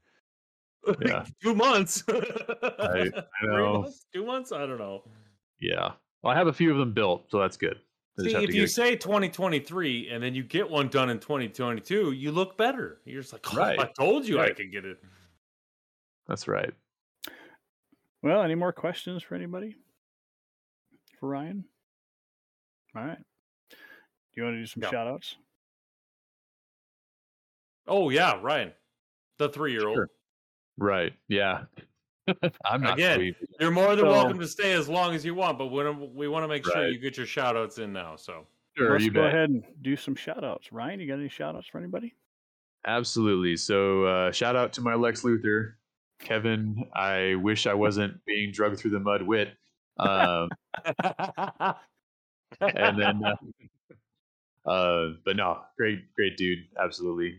He makes me a better painter because he'll bounce stuff off of me. I bounce stuff off of him. We chat, all that good stuff. As a friend of mine. So I'm happy to be in the same group of fellow artists as him, and it's amazing being able to work with him on some projects and stuff, and have him mock me relentlessly about stuff that I do or don't do. But I also get to rib him about not making video content for the last year, even though he said he was going to. So there's a bit of a give and take on that. Well, we saw the camera setup. Yep, it's legit. It's happening. I was like, yeah, all right, let's do it. Get it on, man. It's great. And when we did the Twitch stuff, and we had guys, doing that, yes, he forgot to hit record, but that's okay. Yeah, We've all done that. Just most essential thing to do. I mean, I didn't know that one was coming at some point. He's going to hear this and he's going to get a chuckle out of it. So, shout out to Kevin, and then shout out to anybody that's contributed to the fund at CSO.com, which is the CSO fund that we use to fund all our projects, to pay for Gen Con miniatures, to pay for the terrain boards, to ship stuff out to the artists and then ship it back, so that we're not incurring a lot of cost on the actual artist, because CSO is a volunteer project. So I don't have control over that account. However, if you've contributed to that, thank you very much for your support. I appreciate it. We're grateful. Anything and everything is always appreciated. If you don't, and you just watch YouTube videos, or stop by and say hi at Gen Con, or throw us a comment over on one of the Facebook pages or anything like that, we appreciate that as well. We love all fans of BattleTech and everything BattleTech as well. So, well, we want to thank you very much for spending time with us, Ryan. We know you're a busy guy, and we appreciate all you do. Hey, thank you very much. It's been great being here. You guys are always a fun time. I like listening to what y'all do, and thanks for including me on this one. I appreciate it. I had a great time. Is it as fun recording as it is listening? Only when it works. only when fucking Craig doesn't screw up, and hey, it's all right. It's the business we're in. Honestly, it's great knowing I don't have to do any of the editing. So it's all Aaron. Aaron has to do it all. Yep. I am done with my part, as it were. Editing. Yes, sir. I mean, we're no O2, but I think we pump out a quality product. I agree. Keep me coming back, at least for now. I'll let you know what I think about this episode. There you go. I like that. Betcha. Have a great evening, sir. Well, thanks, guys. Thank you. Good night, Ryan. Good night. All right. And then we will continue on at news and community, I guess. Yeah. Rajo. I got Craig back. So, Matt, you're still going to have to send me this file, which is going to be insanely large, but whatever. Well, I can give you a thumb drive, too. Mm-hmm. That'd probably actually be faster and more secure. Let's do that. Although I will not be available this Thursday. I can drop it off tomorrow night in your mailbox or in the house or something, whatever, garage. Perfect. You can come back. You can come have a beer with me while I'm laying floor. Not that kind of laying floor. Oh, actual process of laying new floor. I thought that was pipe. Well, laying pipe. Yeah, that's true. That's right. I got it mixed up. All right, we're coming back with news and community. Tabletop Simulator progress. So we had our not our first, but our second Thursday night throwdown on tabletop. I thought it was a good success. Oh, 100%, because we got. Thank you, Gold Bishop, for playing. Not thank you to Squid for trying to ruin the entire game. He was just having fun with he making was miniatures. Just having fun. I gotta give Squid shit. He scaled some miniatures bigger, so they were 4 feet tall and stomping on things along the picnic table. And made some smaller. And we had a little Easter egg hunt, which whatever. Thank you to all those guys. We're gonna ramp up the tabletop simulator. It works. I mean, we haven't gone through the full spectrum, but I would not be surprised to maybe run a tabletop simulator tournament some Saturday or Friday night or Saturday probably or Sunday. It can clearly handle 10 players. So if you have Steam, it gives you the opportunity that if you can't physically get to a location, that you can play someone right, almost anywhere in the world, right, which is cool. And yeah, it's one of those things where if you want to learn how to play 350 but just don't have anybody to play with, there you go. And you don't need miniatures, you don't need dice. Nope. Everything is on the table. Just need Tabletop Simulator and Steam, and most people have Steam already. So Steam's a free download. I think Tabletop is about $20, give or take. But sounds about right. I've played on it. Matt's played on it. We tried it out with Gold. I think other than maybe, I think one of our biggest thing was it was a little slower. I think, but I think that was just because there was a lot of indirect fire, and one side had a lot of pieces to move, the other piece, but we'll iron that out. But right now we're still going to stick with the 80-minute clock. The terrain looked great. Everything worked pretty well. So we noticed some scaling with the terrain a little bit. The mechs need to get scaled. That's our biggest thing, and I will work on that. An Orion is not supposed to be as tall as an Atlas. Well, actually, the hill terrain was wrong. That's what it was. Yes. So I need to. It was like half ski. Yep. So I will get that changed. Hopefully in the next couple of days. But yeah, for everybody listening, there is a tabletop simulator version for Alpha Strike. You can use it for just regular Alpha Strike, but a lot of the stuff is set up for the 350 tournament format. So download it, have fun, join the Discord. We have a tabletop simulator chat and voice chat. So if you want to look for a game, hit the Discord up and just give it a shot. If you want to learn how to play 350, that's a perfect test bed for it. So Ironwind Metals had some new releases. The Saxon! The Saxon is the release. Release the Saxon. Who paid for that? Who put in for that? Anybody? I did. 100%. The whole thing. Right out of my pocket. You can all thank me later. Is he on mute? No, he's not muted. Is he getting a Hummer from his wife? Is that why his camera's off? I did not contribute for the Saxon. I did. 100%. All of it. Me. Aaron, not Andrew. Aaron. The Coach Crawl. 100%. Looks like there's a Serrano gunship as well. Yeah, that actually looks pretty good, I think. I don't remember where I... Wait, what? Ray showed us that at Rumble. Oh, now he joins. There we go. Yeah, no, I think because in the line art, I could see the Cyrano going like way wrong in 3 dimensions, but pulled it off. It looks good. Yeah. Show me the Cyrano. What is a mover prime? What was that? It's just another truck. It's a truck, and it's got a couple of I like trucks.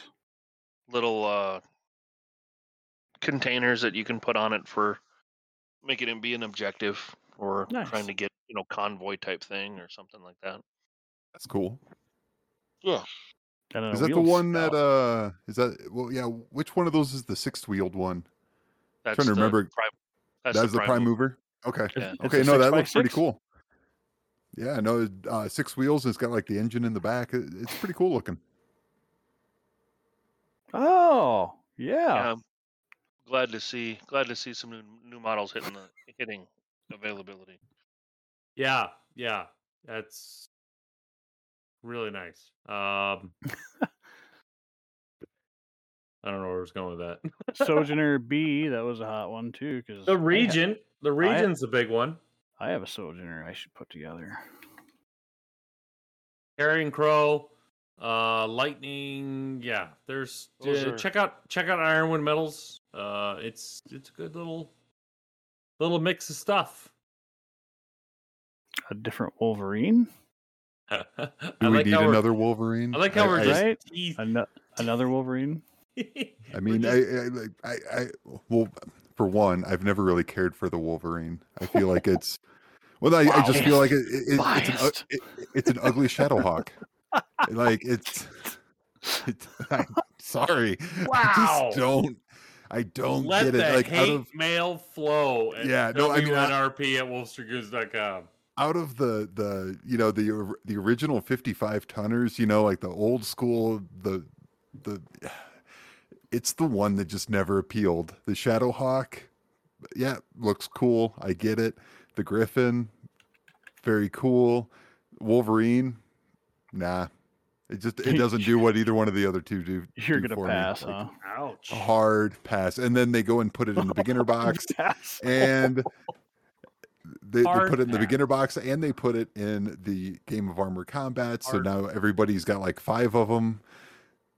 I just don't like it. I don't like it. The beginner box set has been updated. It'll now have a Vindicator. Ooh, I like. Well, way to jump the line there. That's like the next thing there. Defender.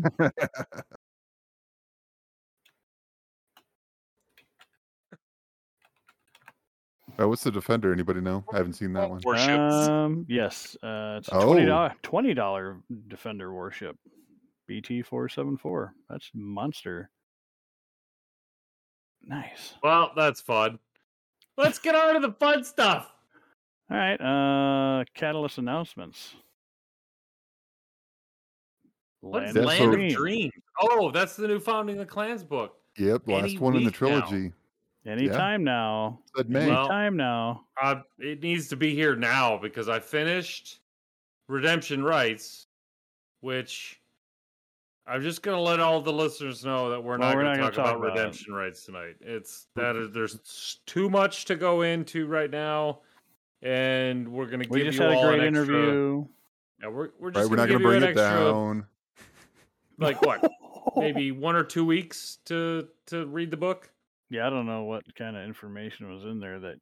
And then we're gonna spoil the fuck out of it. You're gonna like, specifically you.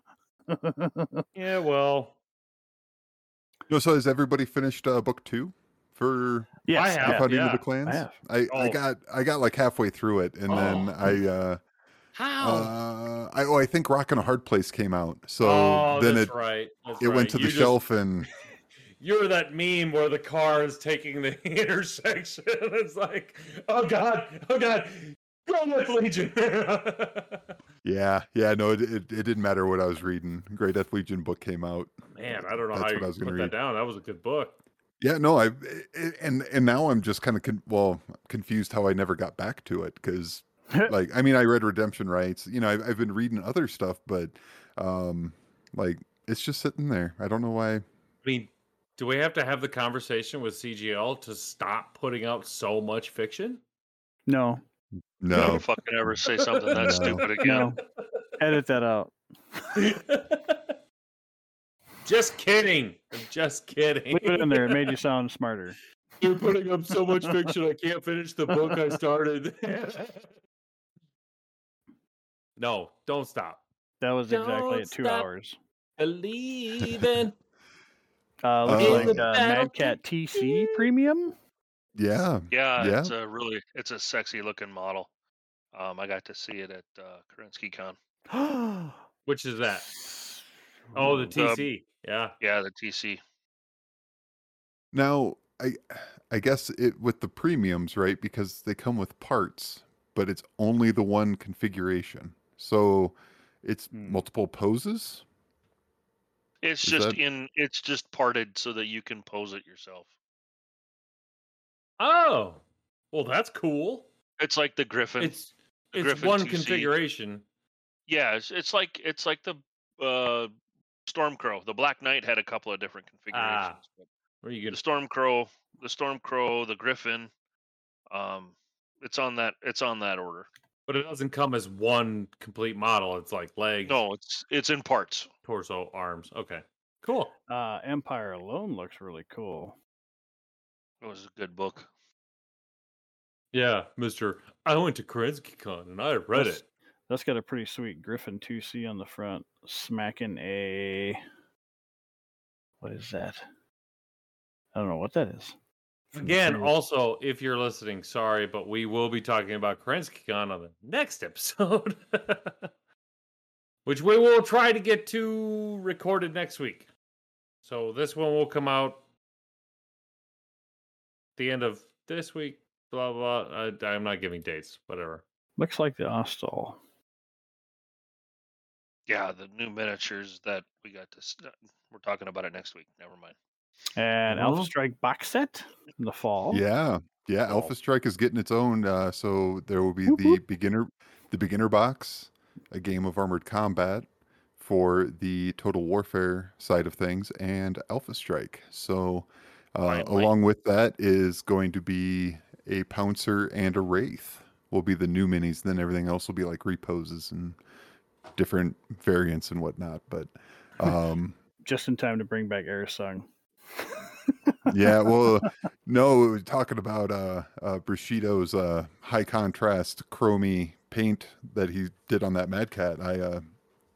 I'm thinking about hitting that fella up and figuring out how to do that and see if I can do the same thing in blue for a Wraith. Gunmetal. Oh, the Wraith. Yep. That would be tight. Yeah, I mean, I won't be able to pull it off like he can, but it'd be worth trying. What if you do a 28mm version too? Just get all of your old Wraiths, practice Monster. 1 through 10. The 10th one being the one in the Alpha Strike box set. Well, I'm shooting a lot of shots today. I don't know what's wrong with me. You're talking a lot too. It's good. It's good. I've had some conversations, and I think I'm going to end up. I don't know. I'm gonna have to get some sort of grinding tool and grind down the shoulders on that Wraith. I know it. Oh, that's right. You made the comment you Ooh. can't stand the shoulders. Yeah. I can't do You the don't- shoulders. You don't like the working woman's 80s? Yeah, Shoulder pads? no. Come on. No. Those women joined the workforce. No. They're supposed to be. Go ahead and send any questions or concerns to WNRP@WolfStragoons.com. No, There's a mercenary pack coming too in the fall. no, that is multiple packs. That is Multiple. Mercenary, Kickstarter. Wow, the Mercenary Kickstarter's totally different. totally different. The So packs are its how own many thing. mercenary packs? How many? What is it? 5? 5. 6? 5? 5. Hanson Rough Riders. Highlanders, Iridani Light Horse. Kell House. And What do we get Great new Death out of that? Legion. Great Death Legion. There you go. There's the 5. I'm- And what I found was interesting is they're all sold separately by different venues. Yeah. Which is a great thing. Get them all over the place. Well, I- it's just those venues are giving money to have those purposely built, which is a really, really good thing for BattleTech because it allows them to do a lot more, right? Okay. That okay, way so we don't. That way we that don't explains it shelter then. anybody from the BattleTech. The BattleTech goes to them. Well, wherever well they no, might so it's kind of the same model that they did with the original Dragoons box of Yes. the retailer said, hey, we'll fund Exactly. it if you make it, and then we'll sell it exclusive for X amount of time. Okay, Yep. well, no, that makes a lot of sense because like looking at the boxes, I'm like the number of atlases, like just there's so many like assault mechs, and I'm like, why? But if everybody, like if I'm a retailer and I'm gonna say I'm gonna give you X amount of money to make a product specifically for me for X amount of time, I'm going to say, give me some of your trademark stuff, right? So I'm going to have Right. an Atlas. I'm going to have a Cyclops, you know. So I guess that makes more sense then. Some of those images are placeholders. Like one of the, I can't remember, I think it's the Iridani Lighthorse box. They have an Atlas there, but it's supposed to be a gunslinger. Yeah, and then right. there's an Atlas, I think, in the Highlanders, which is supposed to be a jumping Highlander. I think. Not confirmed. Still some quirks to be worked out, huh? But I don't think there's an Atlas in every box. Well, no, I'm not saying that. It's more just there's so many assaults. But I also, now with that explanation, that makes a lot of sense. That is that's why they have the fatties. This is a good podcast for you to not. This is a good podcast where there's a lot of things you don't like getting. That's fun to hear. That's why you know what I do like? He's fucking shot calling. I like B1B Flyer and all the fellas over at CSO. I really like all of them folks. They're good people. Good job. I mean, the part that made me giggle a lot, not giggle, but I was kind of put out a little bit, is the Iridani Lighthorse pack, right? They're supposed to be a medium weight regiment, right? Very fast. Yep. Cavalry type. And they've got a Sagittaire, a jumping Thunderbolt, a new Banshee, and a Cyclops. And doesn't I'm like, fit. That just doesn't feel like an Iridani Lighthorse lance to me. But I don't know. I don't know all the specifics and how that stuff goes together. Either way, we got a Sagittaire out of it, and we're getting a jumping Thunderbolt out of it. So is that the one that's called the Hunter Lance? Because I was like, Hunter, what are they hunting? Urban mechs? Like, you're not going to chase down nothing. Are they hunting in a straight line and just they're not going to chase? They're not going to chase anything down. They might be catchers. They're hunting cities. They're hunting entire cities. Landing drop ships. Down. Yep. I mean, we got to think of sales here. I mean, they're gonna want the big stuff, And apparently, most of all the packs are all reposed, or I never thought I was like, oh, fuck, reposed, whatever. And then I tried to like repose one of the plastic mechs. I'm like, oh no, I'm good. I'm good with repose. Like that'd be great because they're tough. Everything's tough to repose. I'm just not patient enough. But out of all of them, I am most looking, Kellhounds, and not because I'm biased, but I really think that Kellhounds has probably like the best spread of mechs in it, where you're getting like a light, a couple mediums, and a heavy or something like that. Like you get a good spread, and then the Grey Death one, I am a little more partial on that one just because it comes with the Man of War C, which is Ronin's Ride. The salvage mech. No, I mean, so and what's the new one in that? The Regent. So I'm curious to see if we see one of those coming up in the fiction. That'll be cool. How did they get a Regent? The Regent was in Redemption Right. Oh, yeah. It was the young kid in Zeta. He was running in one. Right, but how did Grey Death Legion? Oh, how did Grey Death Legion get one? Well, it's a Lyran Assault. Edit. It's an assault mech that's based off of the Humpton. So a brand new assault mech from the Lyran gets mixed in with trash for the Grey Death Legion. Well, no, but that's like right now. I mean, literally, they go to a planet and some guy got assigned his brand new shiny mech. And now no longer belongs to the Lyran. It's like my whole unit defected. Bye, boss. I'm taking my mech with me. You can come get it if you want it, I guess. And there's no Comstar to take it back. And I mean, it's made by Sea Foxes, so that means it's available basically to whoever's got to write a check. Yeah. The question is, how many people are going to make the Regent Pope mech out of their first Regent? Not this guy. Me. See, really? I'm just being contrary today. just put like a. You are. Put like a little firecracker rocket tip on it, so you just get the Pope hat. Mr. Other side of the fence, Charles the Gideon Luke, the Dirks, me. Wheels, That's me. whatever the hell we call you. No, but we should probably mercenary Kickstarter. Kickstarter. So I can't vehicles, mechs, Yes. things, Yes. VTOLs, Yes. more Maybe- VTOLs for coach. Oh, yeah. No, there are VTOLs. VTOLs They're- coach doesn't own. They're grounded on the base of the hex, but Boo. a little bandsaw could take care of that. It's designed to go on pegs so that you can adjust the height of it. You can Good, choose. because I just spent 6 hours taking apart all of my X-wing bases so I could glue them onto hex bases and put the peg on there. So more of that, please.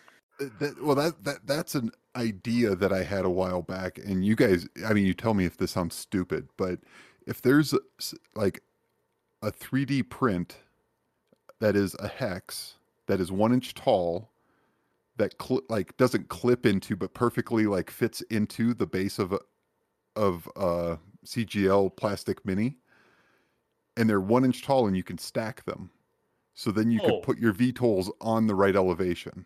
Yeah, that wouldn't be hard. That's a fabulous idea. That's a great idea. Print it. I mean, I don't know. Well, I have no skills in any of that. It's not hard. I'm Just an idea guy. Copy paste X-wing, and put it over onto a hex. Because they use the exact same Chinese manufacturer. Well, I don't know.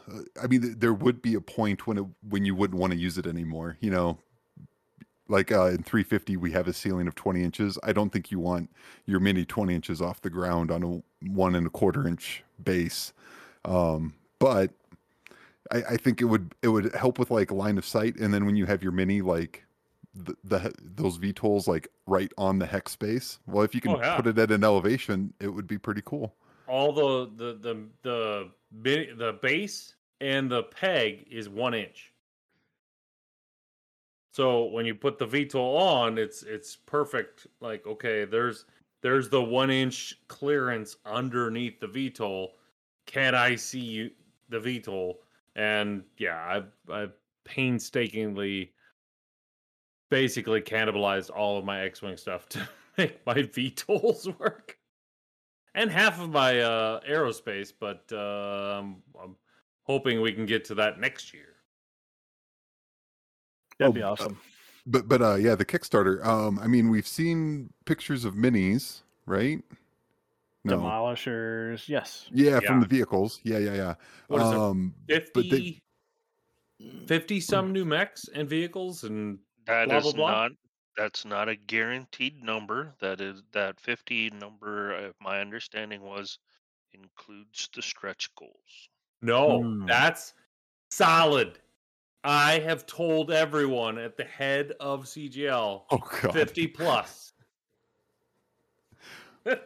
I think they learned from the clan invasion of let's keep it where the packs can get, you know, made and shipped and out, rather than like, oh, we have how many more packs we have to get developed and designed and produced before we can get stuff shipped. That I mean, I don't get me wrong, I am incredibly grateful that the clan invasion Kickstarter happened. It was a wild success. It was super awesome, but man, it seemed like a lot of headache for the folks in charge of it. So hopefully we can just avoid the headache and all get fresh, new, cool minis. Yeah. Have an ERP person do that. Figure that I'm going to stuff go out. with I'm 80% positive that they learned from the first Kickstarter. I'll leave 20% out there, but I'm going to go 80% that they learned from the first Kickstarter. 50 is a stretch. But hey, any amount. I mean, if it's 20, 24, 25, whatever.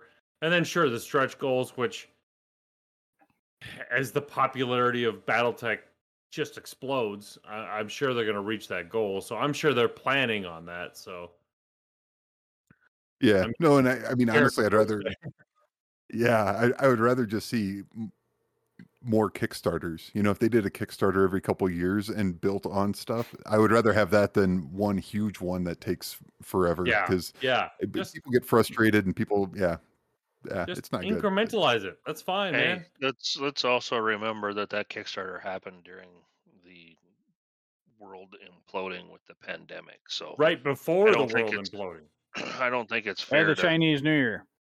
judge the Kickstarter on that, but It's we'll see not, how but it goes. Well, no, and yeah, definitely keep that in mind. It, I guess my thought is more just because when people, I think it's more people have a perception of Kickstarter of I give money, therefore I buy. You know, I get, and it's no, this Kickstarter is not a pre-order system. It's a you are investing your money into this Yes. company so they can go Yes. make the thing and get it to you as soon as they can. It's a gamble. Right. It's a gamble, and every like sort of issue that a company can run into trying to produce a new product, you also as a Kickstarter or a backer are going to run into those products and or those product development problems. So every week that the manufacturer pushes things off and you know all of that stuff, yeah, you end up eating it yourself because you're a backer. You're not. It's not a pre-order. But anyway, It's a patience builder. yeah, it is. Yeah. Welcome to But resiliency. I'm okay with that because every 2 years, do that, right? Gives people to, you know, if you're going to go all out, you're going to go con level and spend $1,000, gives them 2 years to maybe 1,000 make that money 5. back. That was the full Kerensky, wasn't it? Full Kerensky. I'm sorry, full Kerensky was 5. Con level was 1,000. Yeah. Yeah, not, if you're going to go, I'm sorry, but if you're going to go full Kerensky, then you clearly have the money to spend on that every year. You're not making money paycheck to paycheck. I don't know if I'd go that far, but Well, you don't. We don't know what people are financially. You spend your money where you want to, but I'm saying let's not do full Kerenskys every year on a Kickstarter kind of thing. Let's space it out. I like that model that they're going with. You're saying don't burn yourselves out too quickly. Exactly. Okay. Well, moving on. How about Dominions Divided, which I'm interested in? Oh no, nobody really cares about that one. We should move on to the next book. Okay, moving you on know to I'm the just next messing book. with you. Matt, I am, now that they released the cover art, I'm a little worried about your Ghost Bears. What Ghost Bears? There are no Ghost Bears anymore. There's only the Rassilhog. There's only the Dominion. Well, then I'm worried about the Rassilhog Dominion because the cover was clearly Federated Sons and Draconis Combine. Yep. And I feel like there's not going to be any Ghost Bears in there. I might Well, just drop that faction. Well, what I'm thinking is it might just be Rassilhog or Rassilhag, comma Dominion. That's what I'm thinking. I'm feeling good about that idea, where you know everybody's like, oh, but look at the Dominion, everybody gets along. No, we haven't been talking about them in so long. I feel like there's been something stirring, something brewing, and There's got to be something going on. yeah, Well, it says divided, so obviously. yeah, Well, and so Dominion's here's- divided. Mm-hmm. here's my We're gonna kick question. off. Right, so we got the Tomorrow Rising. So Well, that deals with In order to have that rising action and all that nice little jazz of storyline, you have to have the falling action. So might as well bring them down to the ground and through the floor, and then maybe talk about them. it's been long enough.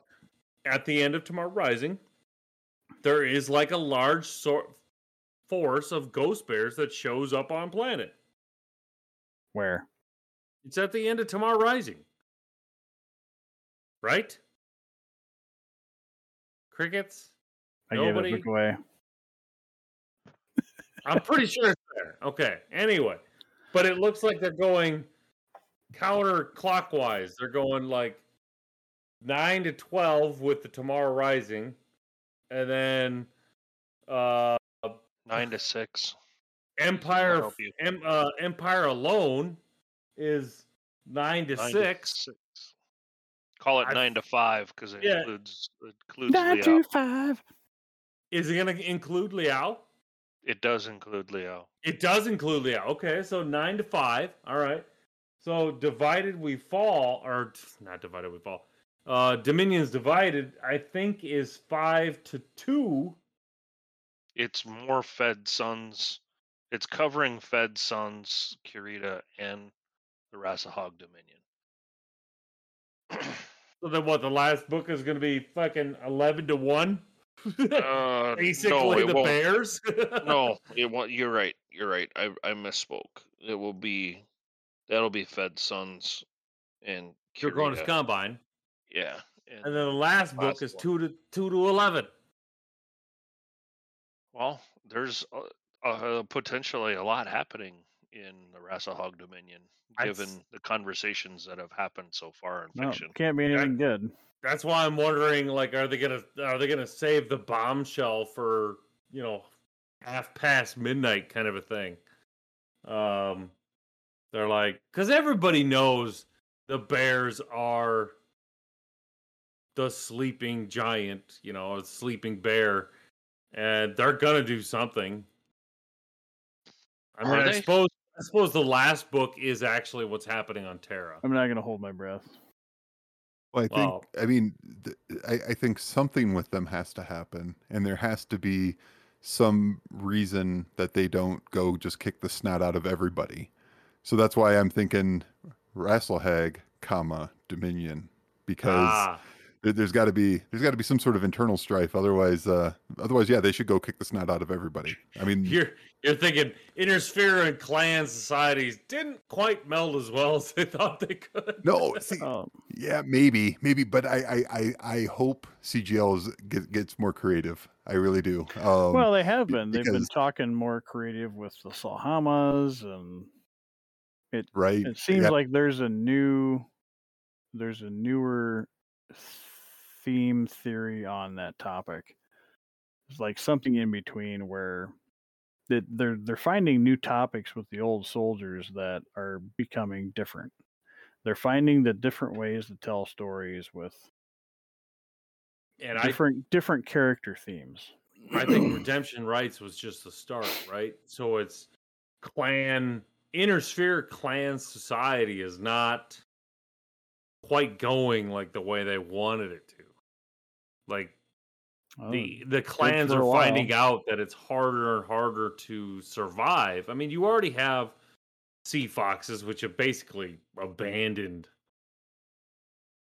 95% of what it is to be a clan. I mean, they're basically Comstar now. But even with wolves, and I mean, Ghost Bears were the first ones to try to integrate clan and Intersphere society. And I don't think that you can say that they tried. I think out of all of the clans that came, the Bears did the best in integrating into their slice that they were in. Well, they're the only ones that succeeded so far. Well, they had family core values. You look at the conversation the Khans had about whether they were going to go to Terra and challenge the Wolves and the Falcons, and the conversation was, that's not who we are anymore because of the Rasahog people, right? Yep. So there is a change afoot. Yeah, there had to be a change because the Bears and the Wolves used to be pretty tough enemies against, or pretty good rivals too, because of the whole Sea Fox the elimination of what clan?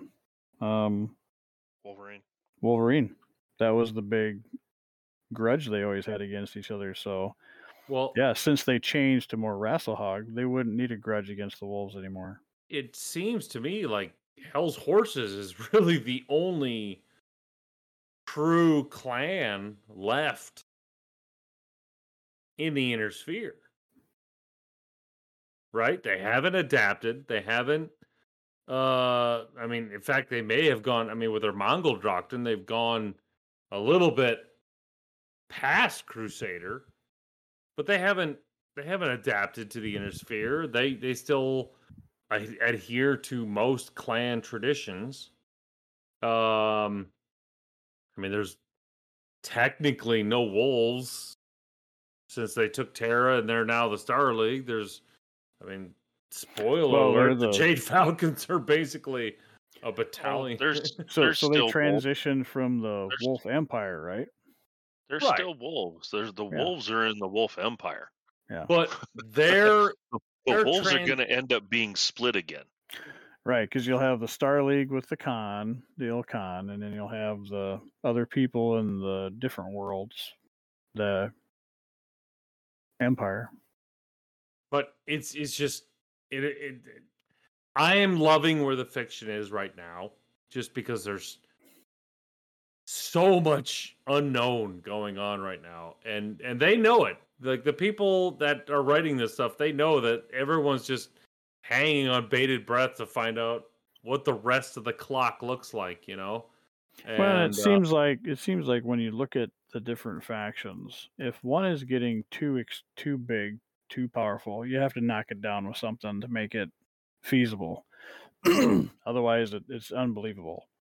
So when you get like a faction that is upbuilding, up tempo,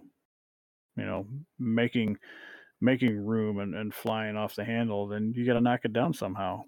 Or if it's one of the most powerful ones, you got to knock it down somehow to make it believable. Well, otherwise, it would just overpower the rest. Well, I think. I mean, on one hand, yeah, you need some sort of balance for gameplay and universe and all that, but that in and of itself, the balancing feels logical, right? If a group starts getting too powerful, then other groups rise up, and try to rebel, or like that's human behavior. Cycle. That's one, right? Yep. Right? Like, well, I mean, going back to the roots of BattleTech with Succession Wars being based loosely on Rome, Rome didn't just all of a sudden one day go, oh yeah, we're gonna just fail. It was they were the big boy big boy in town, and they got what they wanted for a long time, but eventually they got stretched too thin, and all these other groups that have been trying to stuck being subservient to them rose up and pushed back, and then the fallout happened. So that's the same thing. Like, I could imagine in going back to the Dominion, I could imagine that there's people there that aren't happy. I mean, we saw it with what was the Farseers. There have been groups that get quickly mentioned that don't necessarily like how things are going. Like the Guild. Yeah. And I mean, the Guild, and just so many small groups that are now getting more prominence in the books, which I really like, because while I really enjoyed, I'm a fan of the Victor Steiner Davian and Kai and all them guys and gals stories, but with the focus on that group, that like dozen characters, I think there was a lot missed about all of the like middle people, and middle and little, and I think that's kind of where now the BattleTech fiction is more going, which I really enjoy. That it's more of a cross section. I think you're right, because you've got some factions that rose up, they got knocked down, destroyed, and then you have other factions kind of taking that place or fitting into the empty pie space for that balance. Yeah, except the Hell's Horses, they just didn't do it right. They couldn't pull it off. I think there's going to be Sorry, Mario. I think there's going to be a big resurgence with the Hell's Horses. I think they're going to gather and be like, you know what? We're the only clan left. And they're just going to I mean, they did say they're going to go back to the Mongrel Doctrine that originally, not Melvina Hazen's, but their original I guess I got to take it back. Even they've changed, right? Even they've changed from original. Whole world clan invasion. It's you would think. Naturally, over 100 years, even the strongest clan's not going to be able to hold up against fighting intersphere tactics, fighting against mercenaries, and all this other stuff. They're Batchals and they're Zellbriggen, they're this, and it's all going to fade away. They've adapted. They have. Yeah, they've adapted. So what's going to go on with this BattleTech universe in the winter? Another book. Oh boy! I am really looking forward to that. The little tidbits, right? Is like kind of like the art and fiction book, only more directed towards the new person to BattleTech. And I'm like, that's a lot of me reading between the lines and stuff. But when is that 20-year update? Wait, what is right? this? Yeah, new 20-year update. Revamped a 20-year update. Okay. So Which 3130 to 3151 kind of a thing. Which had pretty good stories and all kinds of stuff in there. Yeah. No. So yeah, it'll be the like, are you new to the universe or are you returning? Well, here's your book, rather than, because we get asked all the time on the Facebook page and in Discord, right? Of, hey, I'm coming back since Civil War. Where do I start to kind of get up to speed? Well, that'll be this book. Then people can just go buy this book and get an idea of what's going on in the universe. Perfect. That's so needed. The thing I'm looking for currently is I want new random acquisition tables. I want new rats for updates for like the factions. That's what you need, because we can go by MUL, but the fiction still has a background too of those, and I hope they continue those. Well, I know they have the icon on the MUL for Ilclan, but I don't think nobody should hold their breath for Ilclan yet. They probably won't have anything of that come out. That won't. These Empire until the clock is done. I was gonna say until the clock is done. They don't. But you know what? Give anything away. Fine. I'm totally fine with that. These update books should have something. Sure, but until the whole picture is completed, I'm okay with that. I love the new stuff coming out. I love their time frame. It's like, what did you say, Andrew? They probably should have just stretched these mercenary packs out like every 2 months or something like that. But yeah, I was curious as to why you do a big dump like that when you know it's coming, instead of dumping everything and getting all of the hype and then letting it kind of die off. If you were able to put out here's a new Lance pack, one every month, then you've got 6 months of conversation happening and excitement going on. But I think BattleTech right now is at such a high that no matter what, it's going to carry forward. So yeah. But did they really have to do it on Rumble on the River weekend? Again, another thing we're going to talk about next episode. But yeah, Tex had his Warhammer thing, and Catalyst Game Labs decided to drop like a huge bomb of information right on our tournament weekend. So I sadly was not there. I had to go to a wedding. Charles decided to show up in my place, I guess. I could make it. I don't know what your problem was. Well, you have some people that they care. They have to do a family thing, and then you got other people like, hey, I'm a writer, you're a writer, let's ride together and go play games. Just care more than I just. I'll work on that next year. That'll be my New Year's resolution. How about that? Just letting all you fuckers out there know that I am building up wife points like you can't believe.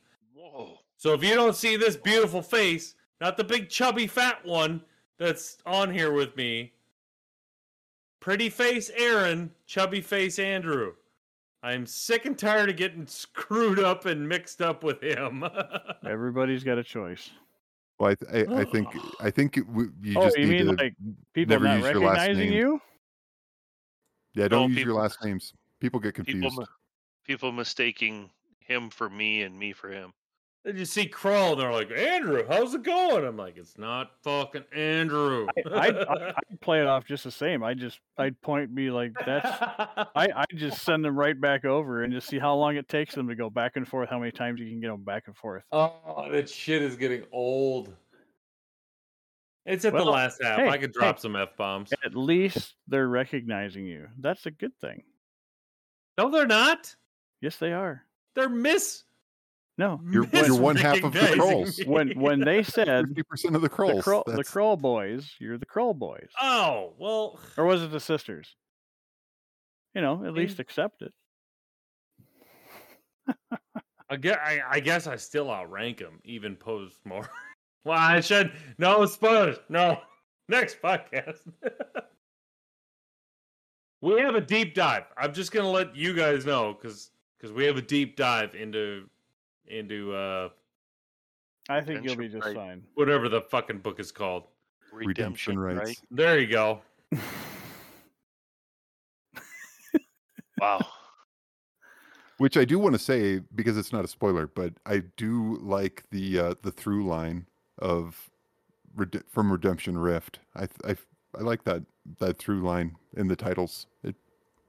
See, I don't know why. It just appeals to me. what it we rolls off the tongue. I'm always a sucker for alliteration. So Andrew, can we say what the title was supposed to be called? What? There was Brent's a different title? Mr. Evans is gonna be. Oh, fucking who When cares what Brent thinks? When I told him, he was very adamant that he was happy that changed. So, the working title of the book was "Our Plans Be Dark," which Ooh. followed along with one of the opening little quotations from It was in the opening military quotes. history. But there were folks that were very, very happy that got changed. So That had such a Shakespearean title to it, especially what happened in the book. If you read the book, Brent, you were wrong. I will go on record. You were wrong. And I will take it up with you anytime you want to go, buddy. Just make sure you're talking to the pretty Kroll, not the fat Kroll. Wow. No, I think I would I like that title, but I think you should save it for something darker. Yeah, really do. there's so many things you can do that are You can get- much But they already darker. shot the Get way wad. darker. They put the quote in the book, and it's gone. It's no longer usable. There are other quotes to be used. Our plans be dark. Charles, you haven't even finished the book. You don't even know what you're talking about. I finished it. Oh, you finished it. Who didn't finish it? Tommy didn't. Oh, fuck. He's still waiting for the audio. At least No, wait, he's he was halfway reading that through. one, wasn't At he? least He he's was halfway reading it. through. We got to give him that. I read it. I should I have read just it. Something you'll never finish. The end of that book Heyo. deserves that title. That's all I'm saying. I should have read each page as an audio clip and then send it to him every day. 'Cause what happened at the end of that book? If you were a good friend, that's what you would do. Yep. Nighty Just kidding. night. Here's page 137. Here's what happened in the story. No, but he's only Alright. got 2 minutes to fall asleep. Remember, so It's true. Better make it a quick one. All right. Anyway, so if you were wondering why we're not talking about the new stuff that dropped and this and that, because we're going to give you guys another week or two. But yeah, Kerensky Con, Rumble on the River, and Redemption Rights, all going to be discussed in the next podcast, which this one's already going about 2 hours long. The next one, sorry folks, buckle in. It's going to be a 3-hour episode. Well, we're at 2:43 right now. I know. But you'll edit. We had some editing. well, We'll get that maybe out.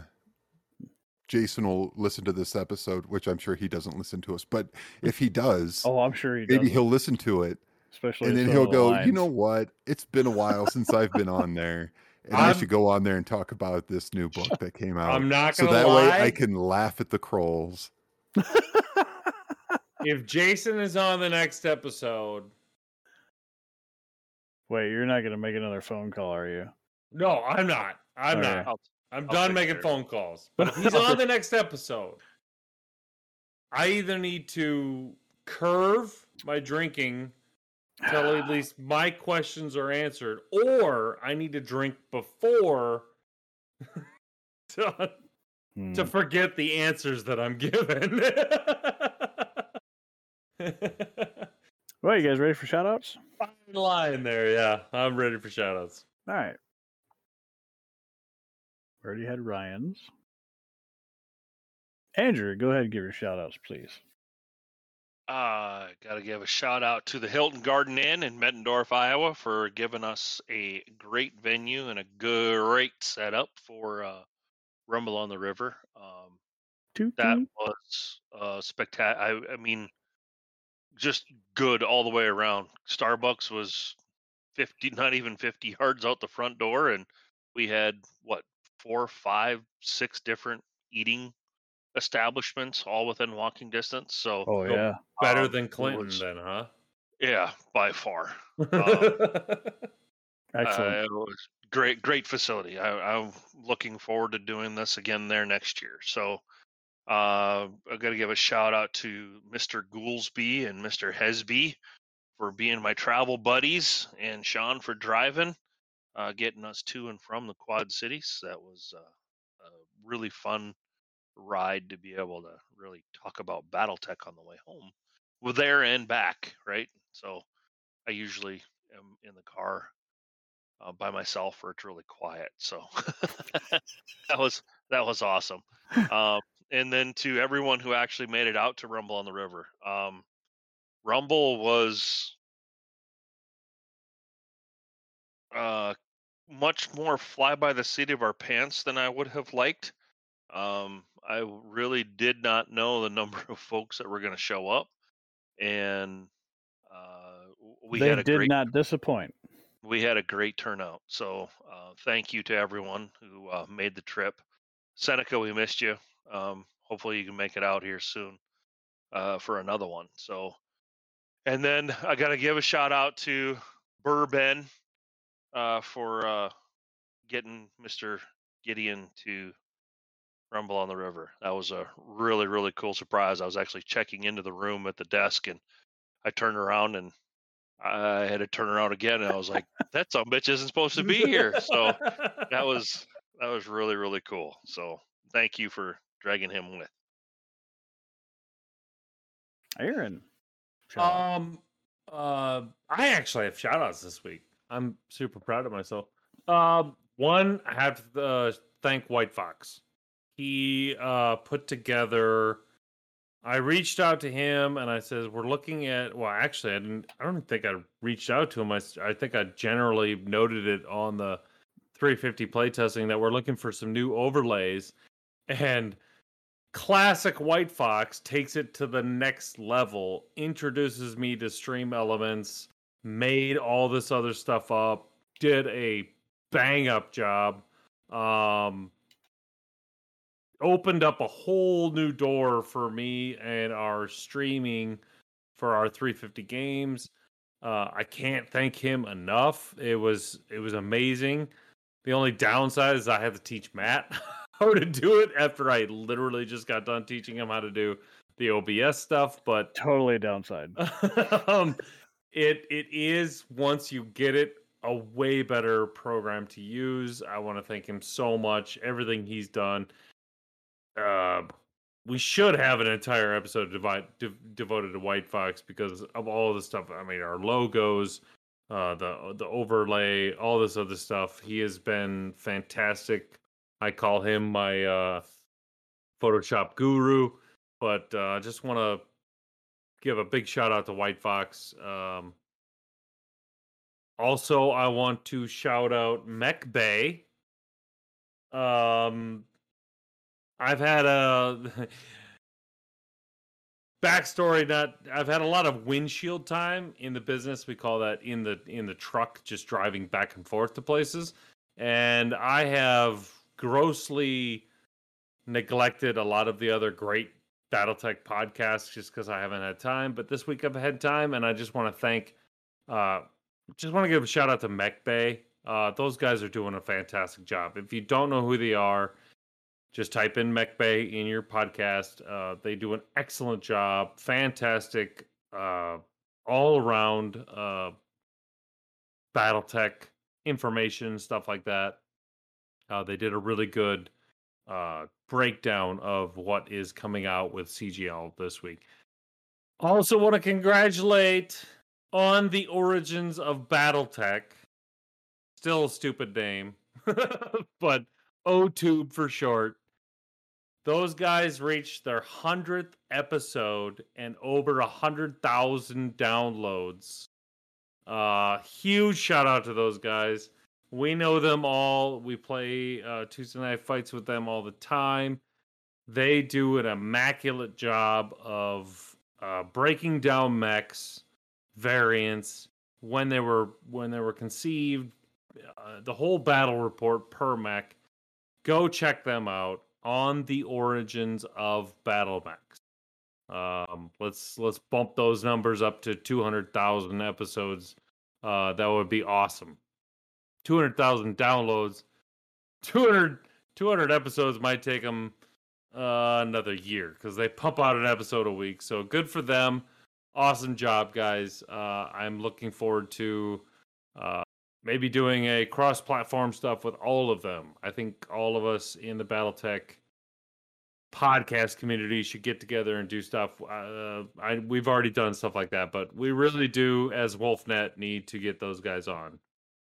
And my last shout out goes to our own Matt Bloodbath Barons for knocking it out of the park at Rumble on the River.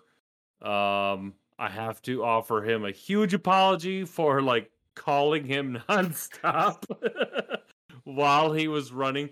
I was not there. He was running the stream. He did a fantastic job, but I kept calling him because I've never been on the receiving side of watching one of these, and I'm like, we should do this, we should do that, we should do that. And I tried to call him to try to get him to do that, and he's like, what was your words, Matt? It's working fine. I'm not going to fuck it up.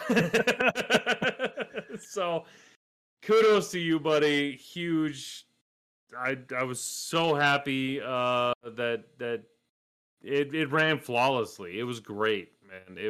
You did a great job. So I had Andrew there to support me as a tech. So we're good to go. Oh, I know. I called Andrew. He's like, he's not going to take your request right now because he's busy. I'm like, fine. So no, you guys did a great job. Rumble looked great. It was a lot of fun watching it. I cleaned my garage the entire day, according to my wife, watching it on the TV. Charles got shout outs. Yeah, I got a lot, and I know I'm Tommy's. Yeah, and I know I know I'm missing some too. So if I don't get you shouted out, I apologize. First one I want to do is Mike Tunez. He and his group came up with a way of stringing together 350 games into a campaign style, and he shared that on the Facebook group, which. That's a really cool evolution of the 350. People taking it and saying, playing the tournament style all the time isn't really our thing. We want to make it a little more narrative, and that's what him and his group did. So if you're over on the Facebook, look him up, Mike Tunez, and you should be able to find that document. It's pretty straightforward, pretty easy. I'm actually pissed we didn't come up with that because it is genius. He beat me to it. I had plans and ideas for it. I just haven't had a chance to get around to get it done. It's exactly what we were hoping for. Is like, hey man, all I got to do is bring my 350 army, Oh, you guys are running a campaign? Can I hop in? Oh, I'm so mad he came up with it. But it's great. That's awesome. That's what running a community is all about. Yeah, no, so yeah, Mike Tunez. Thank you very much, sir. And then shout outs to Chris, Scott, Ben, Mike, and Tom, who were my opponents during Rumble on the River. You guys were all wonderful to play with. And that is the biggest thing about these events, I think, is if you can play a game with somebody and just genuinely have a good time hanging out with them for 80 minutes, winning and losing isn't really the big thing. Like, there literally during most of my games, there was a moment of, this is not the optimal way to play, but this is going to be the fun thing to do. So this is what we're going to do. Like when I played Scott, it was literally, I just started like doggy piling all my units in with his units, and he played smart. He took one vehicle and went to go blow up a bunker, but everything else was just a giant pile in the middle, and it was glorious. It was so fun. But all my opponents were a lot of fun to play with, and had a great time hanging out with everybody there. Shout out to Bourbon again. Thank you for giving me a ride to Iowa and back. And I can genuinely say, after spending 24 hours 3 feet away from the dude, he is one of the most stand-up human beings I know. So anybody I'll social that one. Yeah. No. So anybody out there, you run into Bourbon, just know he is a super stand-up, down-to-earth, good guy. So sorry. Yeah, just all around. So Bourbon, I am sorry if I'm ruining your street cred right now, but next time I shout you out, I'll say how bad you are. You're a tough mofo. I don't know what to say. It's fucking nails, man. Come on. Eden and BB. This is just recent, so that it came to mind, but got into a real long talk about 350 rules and exceptions and all that stuff. But I just really enjoyed, and I want to shout you out because the conversation was maybe a little pointy, a little sometimes, but generally lighthearted and just more of a back and forth good conversation. And I think that's exactly what we need in any community we're in. And I'm going to echo Coach because he stole mine, but on the origin of Battle Mech, episode 100, congratulations guys, that is awesome. Also, if you're not into mechs, go over and check out that same channel to listen to Armor Up, which is a similar format but all around vehicles. So there's that. And then my last one, just going to shout out B1B Flyer, Bushido, God and Davian. Thank you guys for being wonderful painters and sharing your art with the community. Like, honestly, I don't know how I would paint if it weren't for you guys, and the things that you put on CSO or the YouTube channel, because painting a mech is not the same thing as painting a human-sized figure at that scale.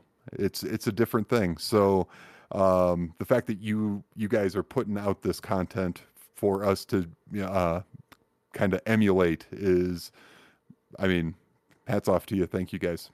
And that's all from me. Well done, Charles. Now Tommy. And now Tommy, who had to dip out a little early, but his shout out is to Vandal from the Colorado Discord group, and all of the Colorado Discord folks for letting him join on the status that he is a post-Colorado resident. Just, I mean, I'm going to piggyback off Tommy's. I mean, I cannot imagine where this Battletech community, like, I feel like with the resurgence, now these communities are just like popping up and banding together, where when a lot of people got out of Battletech, the technology wasn't there. You know, there weren't Yahoo chat rooms for Battletech groups.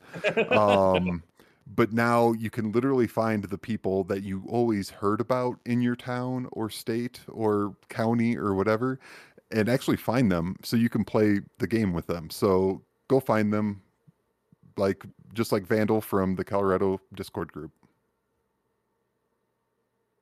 Yeah, look up BattleTech. BattleTech Google Maps. Just we started that a long time ago, and apparently it's still going. So by your zip code.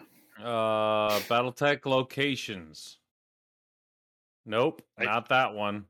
I do have one more shout out that I send it. So when you're done, Matt, you can circle back. I absolutely have nothing to say tonight. Oh my god! You guys have like covered everything that people talk about. It's good. In the past month, we've had fun setting up new content. We've had fun receiving new content from people, like i.e. White Fox, playing some good games with Gold Bishop on tabletop. I mean, all these things we've already talked about, but just wanted to reemphasize. Go find people who are talking about or want to play. I had people at the school, watching the kids play at a school event. They asked about the podcast, had no idea. They're going to look into it. These are all fun things for the community. And the more you talk about it, the more it gets looked at, the more stuff will be supplied for it. It's a great community. Keep it going. We're doing a good job. Go ahead, Andrew. My last shout out, I've got to shout out little brother Aaron. I don't know how much work he got done last week, but he killed it on working on 2.0 for the 350 rules. Hopefully we're gonna drop that here this week. I did finish doing my edits this afternoon. So maybe we can find some time the next couple of days to go over it, but really solid work, Aaron. And so wanted to call weird you out little tidbit. May 19th, 2021 is apparently when we dropped the official version 1 350 rules, and it's May 16th. So I'm going to really shoot for May 19th version 2.0, and we'll just do this every year.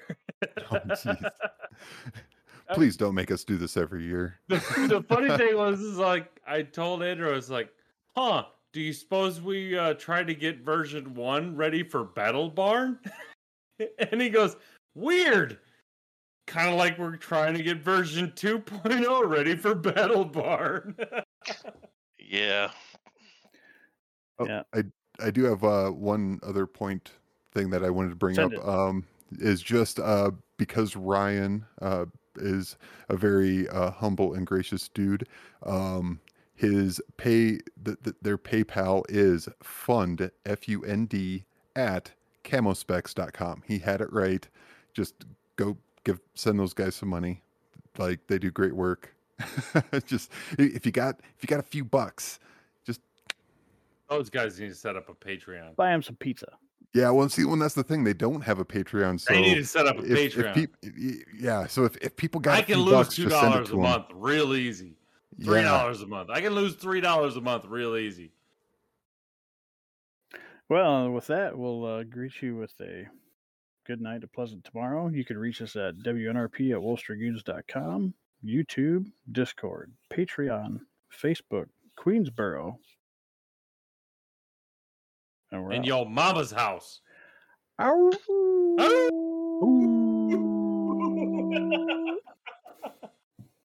Woof.